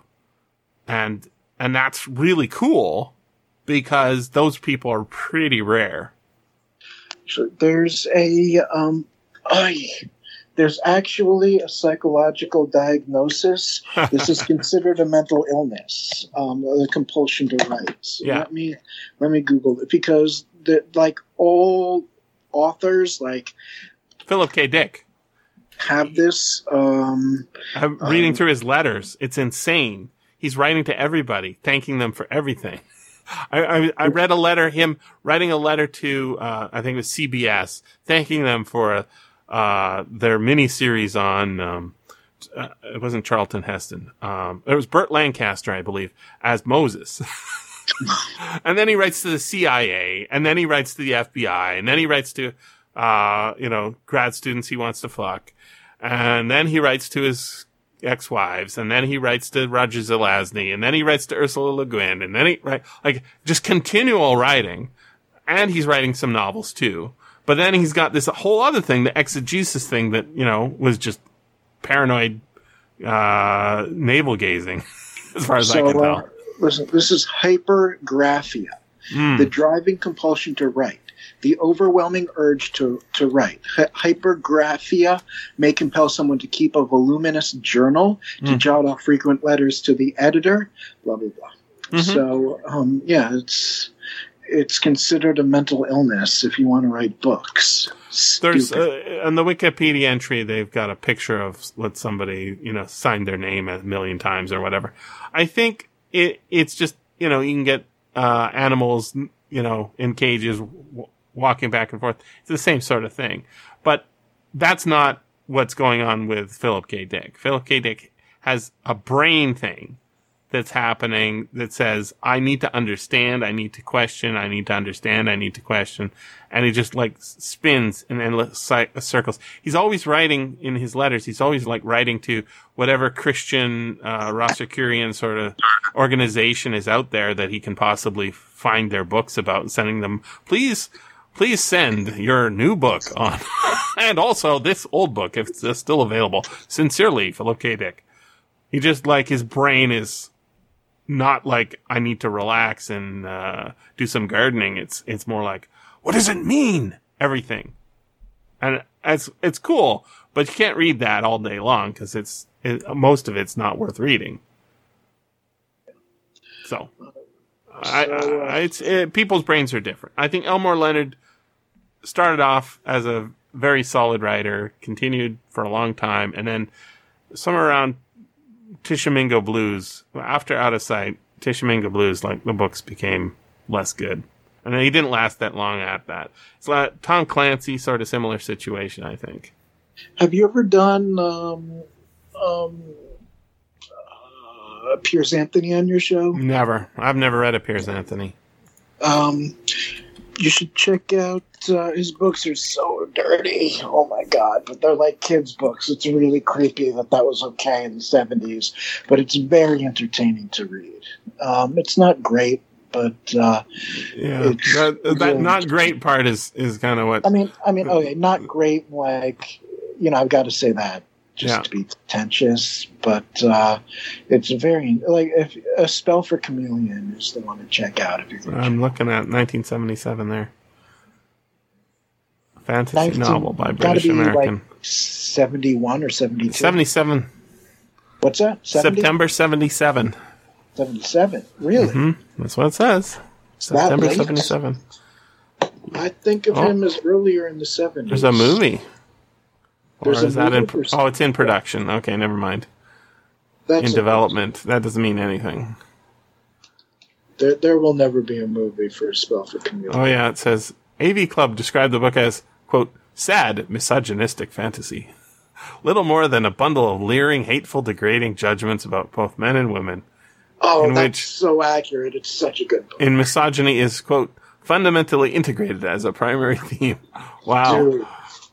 That is such a positive review. That you're right. It is. Paul won't like it, is what I'm hearing. So, basic. Do you want a spoiler? Of course. I don't believe things can be spoiled. They can only be enhanced. So central to the book is this mystery surrounding this woman who she changes according to the moon, the phases of the moon. Mm-hmm. So I think when the moon is, I might be getting this wrong. When the moon is full, she's very beautiful, but very stupid. And as the moon wanes, she becomes smarter and uglier until it's at its opposite phase, when she's an absolute genius, but hideously ugly. But then the moon goes around again, and she becomes smarter, dumber and dumber, but more and more beautiful until it's the other phase, when she's like a total knockout, gorgeous woman, but totally dumb. And that's the love interest. He's making a judgment, all right. He's making a claim. He's saying something about women. I just don't know what. It's probably my idea is that all theses are fun, but some theses are better than other theses. So this sounds like it's a fun thesis, but not a very good thesis. Right? Like, what's the lady who invented Wi-Fi? They always say the movie actress. It's a very sexy lady. I don't remember. There are smart, beautiful women. Yeah. Wi-Fi inventor. So it's not really what she did. So that's like the Hedy Lamarr. That's the premise for A Spell for Chameleon, but it's really entertaining. Like there's just all these weird sex jokes. Like the hero, he's got to like get someplace. So there's like a female satyr. That's like the half horse, half woman, right? So she no, satyr is a goat. Oh, what's the? I mean, centaur. Yeah, Centauress is what that is. Yes. She's a female centaur, and she like very reluctantly lets him like gives him a ride on her back. So he's riding, but then she comes to like a ditch. She has to like make a little jump over, and so he gets scared and impulsively. He reaches over, grabs her boobs. Got it. Grabs her boobs. Yes. How did you know? Because that's what I would have done in that situation if I'm writing a dirty book. So then, she gets like really like angry and she gets spooked, embarrassed, and he's embarrassed. Was she wearing boob armor, or was it just just all natural? Just there. Yeah. So it's like, but it's like written like it's like kids. Yes. Like, well, see, like what's wrong with that? Kids enjoy sex stories like that. I was a kid. True. I mean, there is an age, like, I don't know, probably around 8, 9, 10, where girls are gross. Mm-hmm. And I'm not, usually it's not girls are gross, it's more, or at least in my case, it's like boring. You want to play with dolls? Only dolls I'm interested in have guns. Whatever, right? Sure. I want to do jumps on motorbikes and stuff like that's, and then, there's this weird period where you say, maybe there's a reason to like girls. And then that's all you can think about. So, it's probably why they were popular. I never read them. Aspirin. That's who I was thinking of. I confused these two guys. Robert Aspirin, is that his name? Another guy I never. Mm-hmm. Similar covers. Myth book series. Another Fine Myth. Yeah. You know these ones? Well, I don't know him. I never read him. With Anthony, like in 1977, parents are cool with their kids reading that. That was fine. They didn't read they didn't read their kids' books. They're busy with their own fucking lives. They don't care about their kids that much. They shouldn't. Like when parents get mad about their kids playing Dungeons and Dragons, that's in like 80 when everything is like paranoid, right? And that's wrong. It fucked things up a lot. There's a guy up the street from me whose parents were Christian. When they found out from their church or their TV that Dungeons and Dragons had demons in it, he wasn't allowed to be the DM anymore. Fucking sucked, man. Yeah, I wasn't allowed to watch The Simpsons anymore because my parents found out on the news that it had curses in it. Yeah, really weird stuff. So that's wonderful thing about a book is the parent isn't going to read the whole book and approve it before you read it, right? Most of the time. I still feel like people were a little looser with that stuff in the 70s, and they just wouldn't have cared. There was free. Kids were free range. The end of free range kids began in the 80s. You know what? You know what? Chameleon reminds me of. Have you seen like H.M. Puffin stuff or no? I have heard of it. I've never seen it. Kind of reminds me of the Sid and Marty Krofft shows a little bit, except like a little more serious. Because those were just ridiculously silly. They were kind of like Jim Henson, but more like fantasy rather than. You must be older than me because I've never seen H. It says 69. I'm only 45. You're younger than me. Yeah. It's ran 17 seasons, I guess. The other day, so there was like this sidewalk sale where I live, and there was in the small town that has no businesses. Yeah, it was pretty much empty, but there was a guy singing, and he was dressed he looked a little bit like Uncle Floyd. So I mentioned it. So I came up to him and I said, I saw you from a distance wearing that suit. I thought you were Uncle Floyd. He said, you're the fourth person today who said that to me. You got to be of a certain age to know who Uncle Floyd is. And I said, I'm only 45. And he's like, oh, sorry. An old soul. I don't know. I just know old stuff. Yeah. I think it's because I lived in L.A. for like 10 years, and everybody knows like. And you know who Marilyn Monroe is. Yeah, I knew like everybody's kind of into media history, so I got in. So I'm into it, All right, so I'm getting hungry. I think I'm gonna. We should break for some coffee and breakfast. I was going to ask you, in your small town, is there empty movie theater? No, there's no movie theater at all. There's a library that shows movie screenings. No, but there was no old movie theater?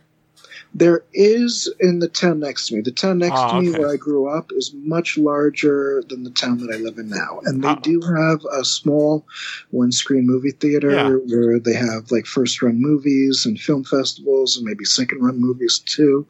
In the building where I live, there's actually a movie theater it's free that shows second-run movies. And there's the library that free? Has... Yeah, there's a...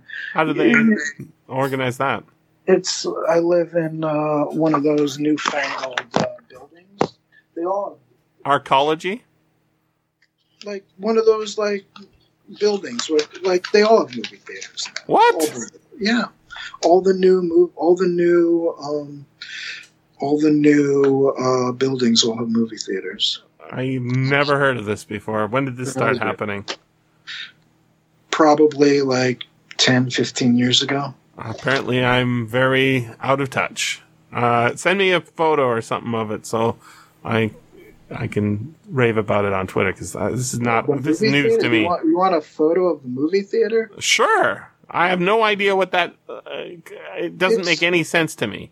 It's really small. It's probably got maybe like 24, 25 seats. It's maybe a small screen, like the size of a big screen TV, but it's a projector. And I still can't imagine. The only thing that's even like this is like, people used to have home theaters in the 80s. You get your laser disc and your big screen TV, and you have curtains or just put it in the basement and then theater seating.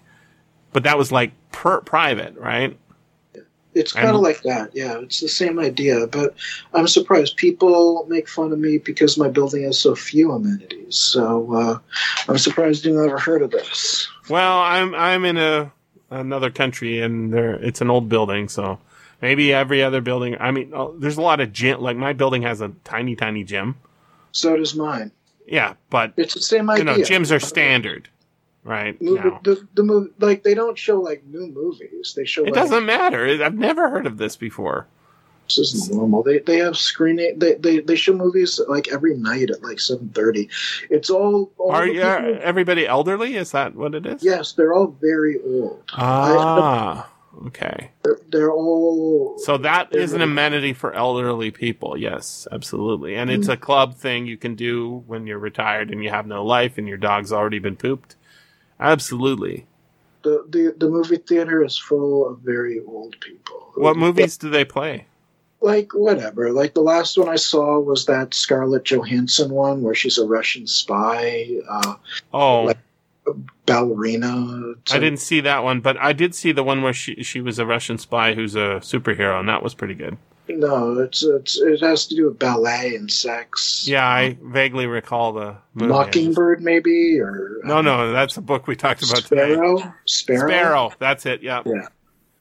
Yeah, that was like that kind of movie. Like, the old people love that kind of movie, too. Like, they just, like, rave about them.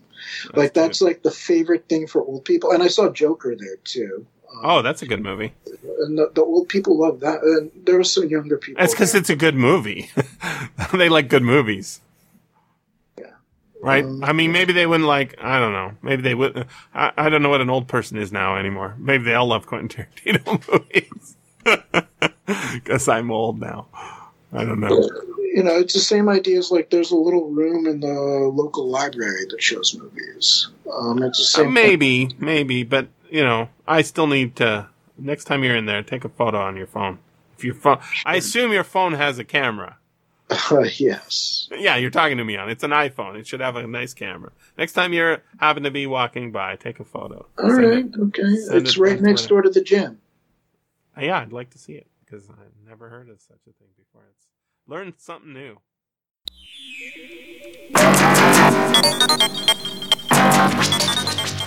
This has been the SFF Audio Podcast.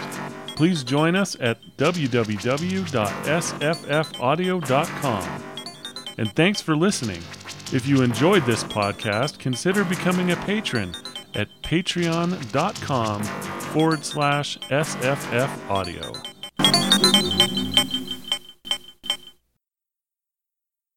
I am going to see if my recorder is going to work. Oh, it says Skype recorder launched. That's a good sign. It says it's building a file. I might even believe it, too. All right.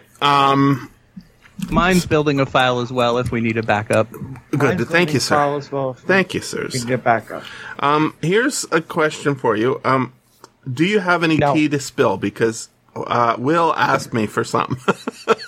What? Is there going to be anything we need to talk about? And I was working really hard. I was digging up weird tweets, and I said, maybe this will be good for Will. One of them was, and I tried to engage Paul on it, but he was very little help, and then wouldn't join my game. Benjamin Harrison. Anybody know anything about Benjamin Harrison? I mean, I just don't know anything about him. It's like, Was he the president who died? Oh, he's definitely a president, and he definitely died, but I don't know if he died in office. I don't think he did. Oh, isn't he the one that died like a month after his? No, I don't think so. Because this story I read by him is written. No. He was 1889 to 1893. Okay. Right. 56. That was his presidency, not his death. There's this whole period of American presidents that nobody's heard of. Yeah. Like, right, you know. So the reason I'm asking is, like, I was reading an 1899 magazine called Short Stories, going through it, processing stories. I was looking for a Guy de Maupassant. I found 2 Guy de Maupassants, and then anything else in the issue, like I look at the title, look at the authors, look at the illustrations, and then I think, maybe this will be good. And one of them was called The Everglade Ghost, and I'm like, ghost story, right? And it's like 4 pages, 2 pages, something like that. And I'm like, okay, and start processing, and then I'm reading, it's BENJ, Harrison. I'm like, that sounds familiar. But I'm so unfamiliar with Benjamin Harrison, other than as being a president of the United States at one point. I mean, he fought in the Civil War, and eventually became he is noteworthy in having beaten and lost in separate presidential campaigns the same mass. He beat Cleveland became president, and then Grover! Cleveland beat him again. Grover Cleveland. Grover Cleveland is the only American president who served 2 non-consecutive terms. Right. So far. By Until losing to 24. Harrison and then beating Harrison. Yeah. Okay. So I know who he is now. Yeah. Yeah. But what do we know Exactly. about him? Like, other than, like, so the reason I'm asking is this story was, it's interesting. It's told in second person. So it's like you're in a swamp. You were doing this, you were doing that. You sit down by the fire and you hear this story. And then the story is about a runaway slave called Nigger Jim, which I'm like, that's interesting. I guess he's Mark Twain's Nigger Jim, or maybe not, because it's 1899, right? And then the story is he's been enslaved by the Seminole, but he does a great goodness for the chief's wife. She's the daughter of many chiefs. And eventually she dies and they bury her in a tree, which is interesting, a standing tree. And then he for his services, he's supposed to be freed, but he is not freed with his sister. His sister has to stay. And he's like, that's unacceptable. So he goes on a rampage, kills a bunch of Indians. And then the Indians kill him. But his ghost haunts them. And then they consult the ghost of the old woman who's dead in the tree. And she says, you need to grind up his bones and then that'll solve it. And it sort of solves it. And I'm like, that's really interesting. Like, this seems to be like a lot of the words in it. There was like 2 gods mentioned, and there's no previous mentions of the Seminoles. There's one for the devil god, whose name is Loco Somo. And the positive god, the great spirit of the Seminoles, all mentions, in Google Books, Google Ngram, are subsequent to this story. And I'm like, was he a Florida man? Did he go on vacation in Florida? Because I think this is largely a true story, like a true Indian legend. He was born in Ohio. Yeah, but as president, did he supervise the addition of Florida? Like, I don't know the timeline. That was a century before. I mean, was that? I mean, he raised tariffs and he helped negotiate a dispute in South America. That's what but basically his raising of tariffs caused him to lose his election, and then he died. But when was Florida added to the states? Early 19th century, like 80 years before. Oh, okay. And it was added as a state rather than it went territory. To state. Yeah, it went from Spanish territory to state in pretty short order. And what about which was Louisiana before? That's the purchase. So I guess that's early 19th century too. Louisiana was before, because it was Napoleon, right? Right, because Napoleon. Actually, Florida territory was a territory for a while, but then became a state. But Louisiana. When did it become a state? 1845. Okay. So, all right. 40 years before Harrison. Mm-hmm. Interesting. So these characters like this guy, like, and Chester A. Arthur, they're just kind of jokes on Futurama. That's their entire, like if you type in Benjamin Harrison now, you probably get a singer or something. And there's like Chester A. Arthur was another president. Right. He was 2 presidents before Harrison. Yeah. We get the vision we get of American presidential history is there's Washington, a couple of Adams, Jefferson, and then there's a big gap, Lincoln, maybe Teddy Roosevelt. Then there's a gap, Teddy Roosevelt, and then we get Wilson. We get a few others. Yes, Wilson, Gap, Hoover, FDR. Yeah. So Truman. One of the gauges. This is not like a I'm feeling kind of manic, Will. But one of the gauges of like what I would do, like if I was testing somebody's senility level in the hospital. I'm watching a lot of House MD. Like they say, what day is it? What's my name? Stuff like that. What banana did I hold up a minute ago? I would say, like, count me backwards on presidents as far as you can. So you start Biden, Trump, Obama, right? You can go back. How far can you go back? I could go through probably the whole of the 20th century and not miss anybody. I might fuck up around Cleveland. Another Grover. Another Grover. Do the Grover voice. Grover. No, Grover, Jesse, no. Cleveland. No, Jesse, no. By the way, did you guys notice who the narrator of this audiobook was? Yeah, it was Grover Gardner. Grover Gardner as Tom Parker. Yes. He was cosplaying as Tom Parker, but it was clearly Grover Gardner. Clearly. I don't get it. I mean, He's the narrator. He basically did narration under the name. Yeah, the he name. has a pseudonym for his narrations sometimes. I don't know who he is. Grover. Oh, He was Grover the narrator. He's a famous narrator. He is a very prolific audiobook narrator. I've heard him do lots of stuff. He's associated with Blackstone, which is where this audiobook came from. You're very new to audiobooks, Jonathan, right? Is your fourth or something like that, and you narrated one for a YouTube channel, and that's it. Yeah, I guess so. It'd be like not knowing who Humphrey Bogart is. Okay. Wow. Yeah. That's. Yeah, but Wait, who's Humphrey Bogart? Indeed. Who is Humphrey Bogart?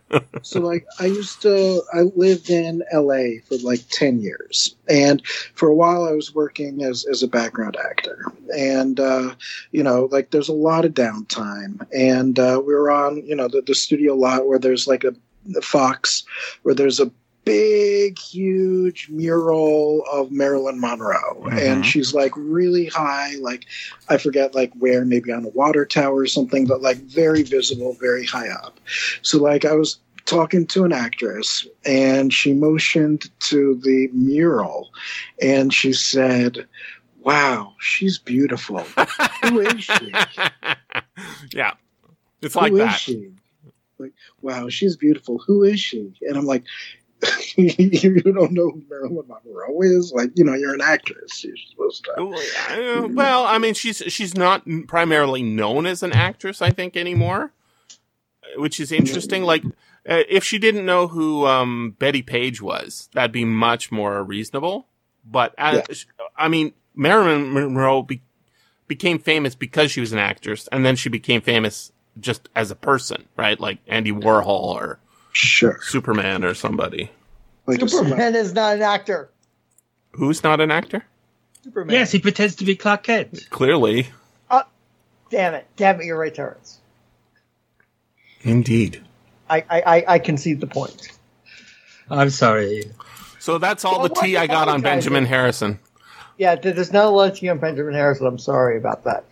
Oh, yeah, so the tea is Jesse read a story and told us about it. I sent some other tweets to you too. Direct messages. One was from some guy who was saying we won the Vietnam War, except the Democrats stole it from us or something like that. I'm like, what?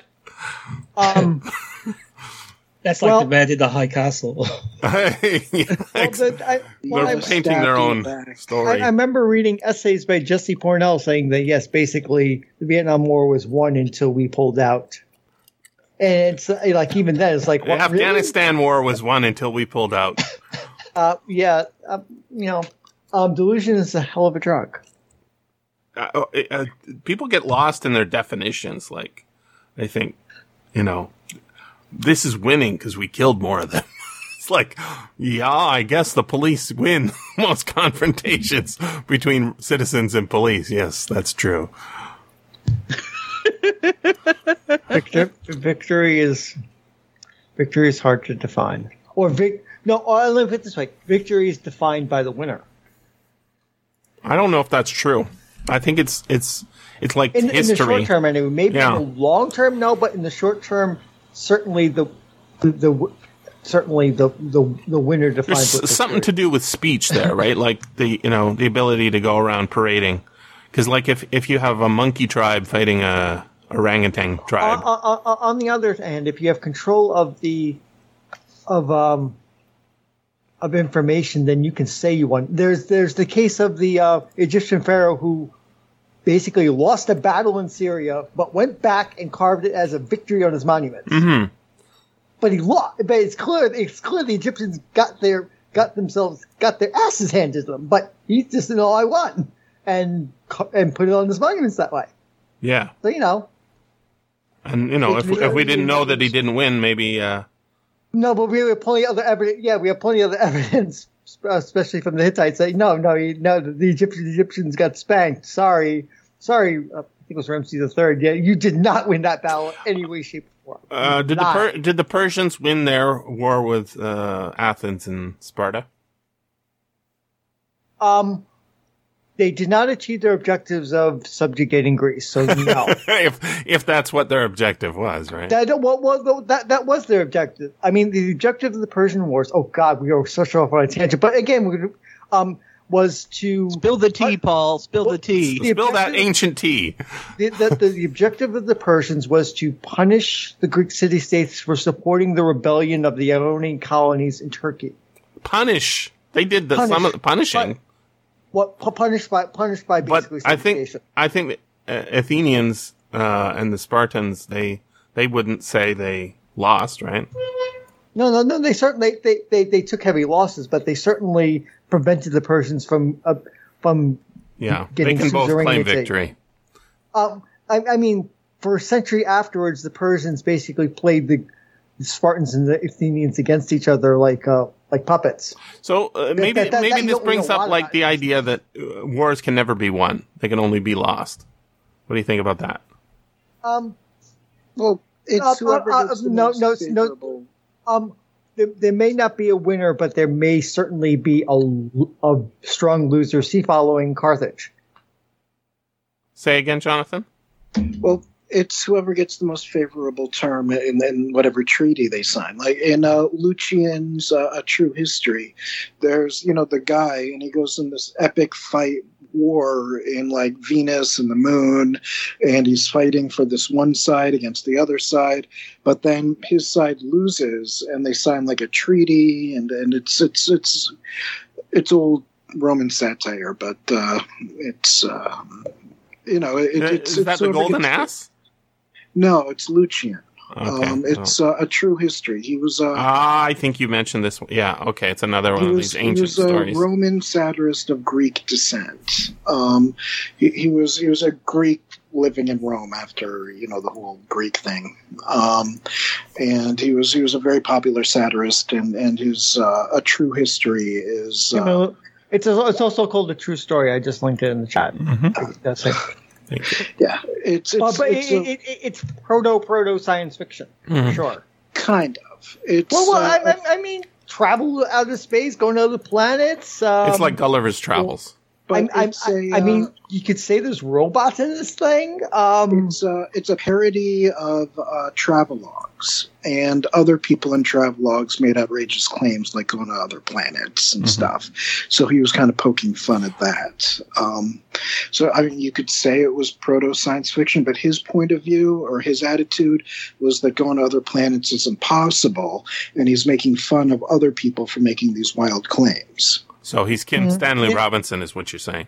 Don't. I had the same thought. Oh my God! Don't go. We're in sync. We're in sync. Do not go there. No, we had that discussion. No, thank you. Venus is off limits, is what I'm hearing. Also Mars. Like Lucian, he thought like the atomic theory of matter was hilarious. He just loved to make fun of that. He thought the idea that there was planets and stars was just outrageously funny that people believe that. So he's joking about that, and he's making fun of other people's scientific beliefs, which is like the antithesis of, that's Jonathan Swift, right? And he's making fun of the science guys. Yes. He's poking at the nerds. he's saying it's really funny that they're bent over these cucumbers, conducting experiments on them. That's hilarious. Why would they spend their time doing ridiculous things? Margaret Cavendish, I've mentioned her too. She had the same attitude. Why are they looking at microscopes? They can just look at the thing. Yeah, here's the tweet. The U.S. did, with 3 stars around the did, beat North Vietnam. The Tet Offensive broke them. But then the Soviet Communists' primary allies, the U.S. Democratic Party, decided to abandon a war that America had already won. Wasn't Nixon president when we pulled out? 72, yeah. Right. Yes. The Vietnam War was started by Democrats and ended by a Republican. Yeah. It's the opposite of which is the opposite of just about all of American history lately. Yeah. It was a democratic war. Yeah. Yeah. It was started by JFK and then Lyndon B. Johnson. I think Eisenhower had troops in there before JFK. Or at least advisors. Yes. That's what it is, right? It always starts with advisors. I know, but it's like, it is a matter of scale and difference. Yeah, but the advisors that were in, like, JFK wanted the advisors out, right? And here's the problem: is nothing always starts on the day we say it does. There's always like stuff before. Some sailor washes up on the beach in Korea, and we say, "Look, it's first contact." No, we think it's when Perry goes in there or whatever. You mean Japan? And are you talking about Shogun all of a sudden? No, I was thinking Korea. Because you in Korea and Perry, so it's like, you mean Korea or Japan? Perry's there too. Korea and Japan are like brother and sister, or stabbing. You know, the previous empires. They're all hermit kingdoms. That was their solution. Like, stop fighting with others. We need to get you a silent keyboard there, Paul. No, we don't. If you're going to fact check me in real time, you have to have a keyboard that's not noisy. All right, what about this Lois and My Adventures with Superman show? Are you watching that, Will? I watched the first episode. It's a cartoon. The cartoon My Adventures with Superman. It's like it's supposed to be in the style of a shonen anime. So it's like when like Clark is like coming into his full powers, he like goes through like this like pretty girl transformation. What's that mean? It's like he doesn't have the curl on his hair. So it's not a pretty girl transformation. You mean a magical girl transformation? Yeah, magical girl transformation. Yeah. Okay, yeah. Tell me more. What's this mean? Yeah, it's like Sailor Moon, you know. I've never watched it. Or like Revolutionary Girl Utena. Yeah, and I haven't watched a lot of anime, and so I don't know. I don't know if I'll keep watching it. I mean, it definitely is like a television show for like children, but you know, we'll see. I also I think I might be parting ways with HBO Max soon, or just Max now. Max. So I guess I could. It's just going to be an X soon. It's oh dear God! Take away the HBO, X. take away the MA. Yeah. It's all X now. We're just posting. You're going to be an XX user? Say again. You're going to be an X user?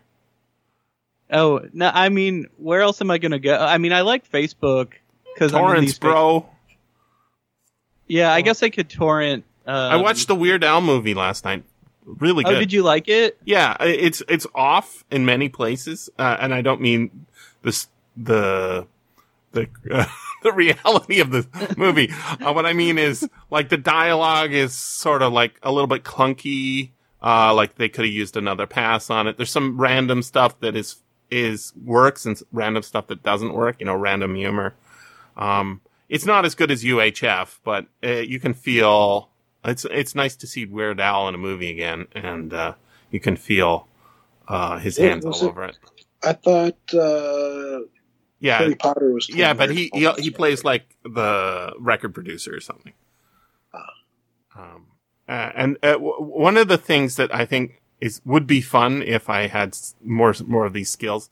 They go to a party. Dr. Demento throws a party, and there's a whole lot of people there at the party, and all of them are celebrities of the kind that Weird Al is. So really crappy celebrities. So one of the people you recognize is Pee Wee Herman, right? And then there's one of those ladies who looks like a wrestler with lots of makeup. I'm like, I know I've seen her in something. Andy Warhol is there. It's like a lot of weirdo celebrities. And so like there's that element, but the plot is fun because it's Madonna's the bad guy. it's sort of a pop culture thing, and it has that Weird Al sensibility, which very nice. I met Weird Al once. He was friendly, is my guess. No. Well, actually, that's an interesting story. I was press at a movie that he was and it was a 30-minute 3D movie where he gets shrunken down and goes into a brain, I think it was. Okay. And it was playing at a county fair in California, and I was press to review the movie. And I was told before I went in there, don't try to talk to Weird Al Yankovic. He does not talk to press. He's very, very unfriendly, and you can't even look at him. Don't make eye contact. Wow. If you're about to make eye contact, look away. He does not want to talk to you. So I was, standing in the press line, and I saw him walking down there, and all the press were following the instructions and looking away and trying not to make eye contact. And I said, "Hi, Weird Al, do you have a quote for me?" And he was fine. He chatted like a normal person. He said, "Yeah, I do. This is a movie about a brain. As Woody Allen said, the brain is my second favorite organ," or something along those lines. And then he walked on. He was perfectly normal. I mean, maybe not like as gregarious as a lot of celebrities I'd met, but not press people. You can't trust them. Like they described him as like scary, like terrifying. No, he was just normal.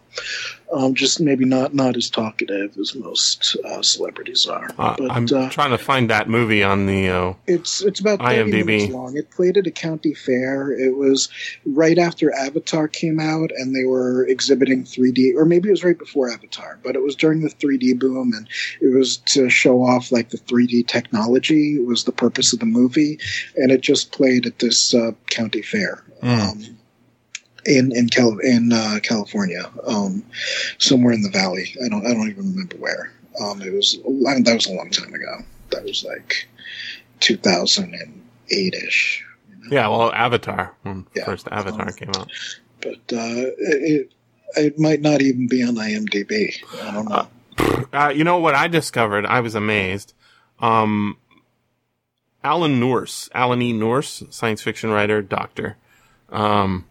He did a short film of Richard Matheson's story, first published story, Born a Man and Woman, and showed it at the 12th, I don't know, a WorldCon. And it's not listed anywhere else, but Forrest Ackerman was mentioned it as in the back of a magazine. I'm like, wow. Because you guys know that story, Born a Man and Woman? Yeah. No? I think so. It's told first person from it's like 3 pages long. It's public domain. I just discovered recently. It's 3 pages long. It's diary entries from a baby or a child who lives in the basement. You know this one? Yeah. I always think of it like with the Judith Merrill story called Of Woman Born or Not of Woman. Yeah, That Only a Mother, I think is. Yeah, which is a little earlier, but it's not. It's all about radiation mutations. So this is a radiation mutated baby story, but it's just so well written, and it's from the perspective of the kid. And at the end of the story, you find out, the kid has multiple legs. And, there's all sorts of hints, the kid's weird. right? And that's why the parents have him locked up in the basement. But to film it, only way I can imagine doing it, to do it properly, would be, first person perspective out of the eyes of the kid. And that doesn't. And then pull at the very end to show how the form. Like the Twilight Zone episode where she thinks she's ugly, but she's beautiful. Exactly. Yeah. Or like The Outsider, right? By Lovecraft, where, you get the mirror reveal at the end.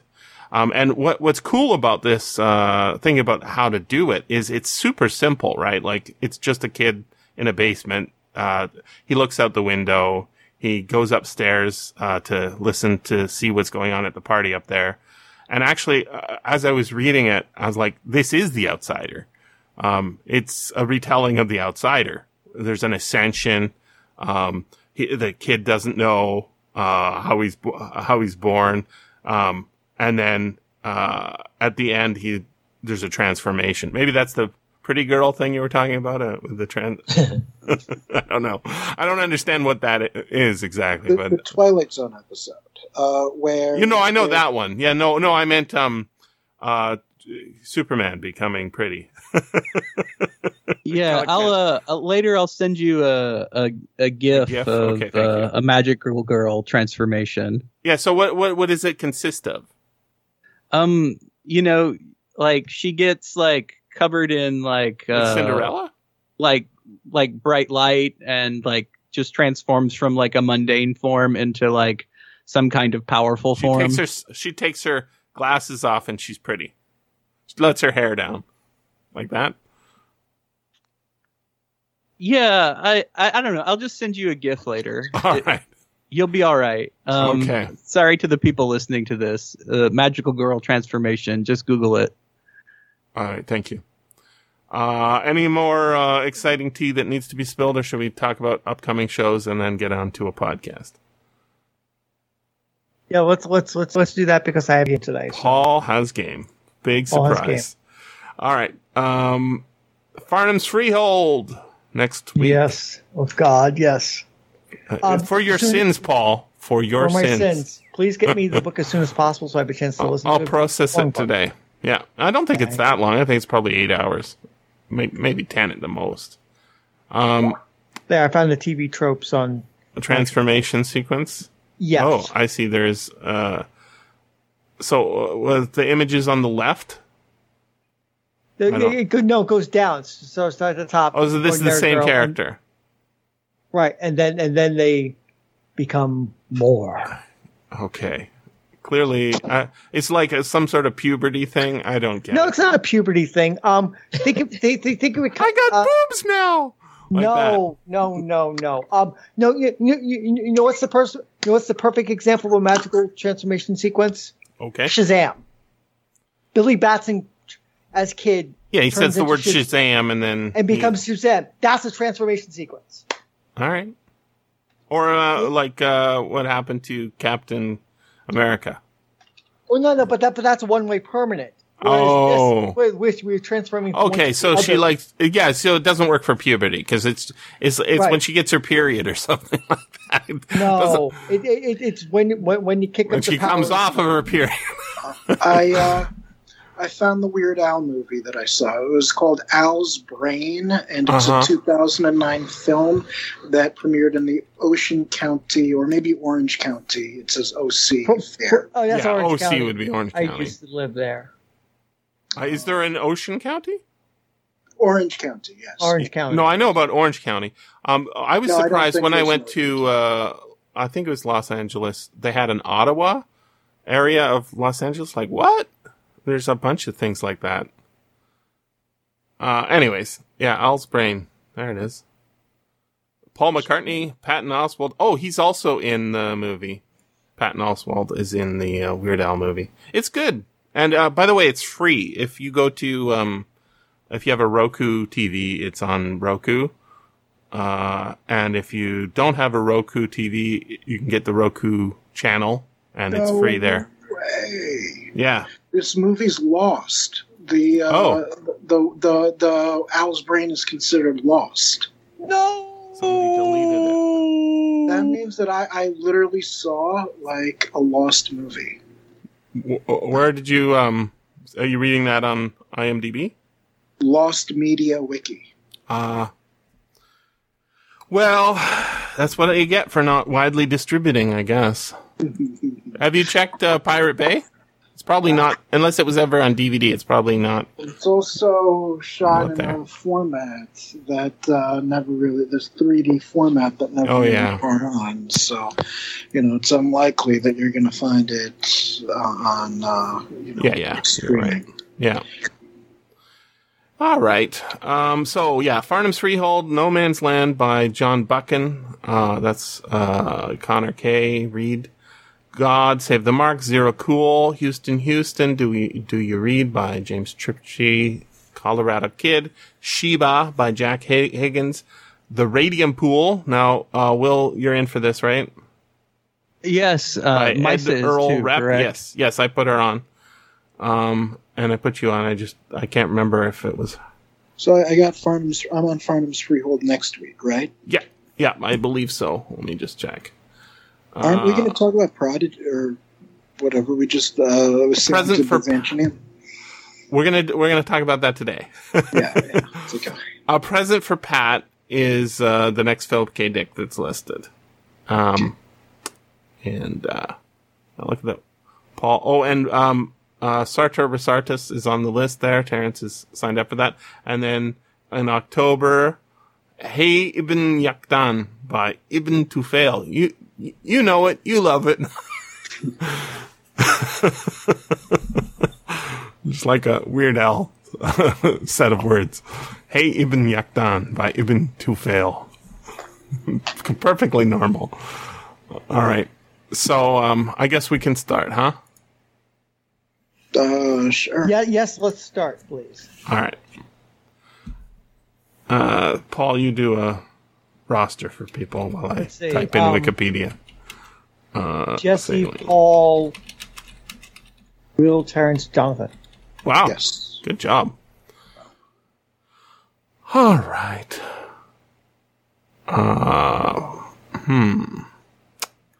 Novella. Here we go. So, I talked about Up the Line by Silverberg before. Are we starting? Even for the podcast. I think we're starting. Here we go. So Mhm. remember, you say your name at the end of this list of people, okay? Oh, okay.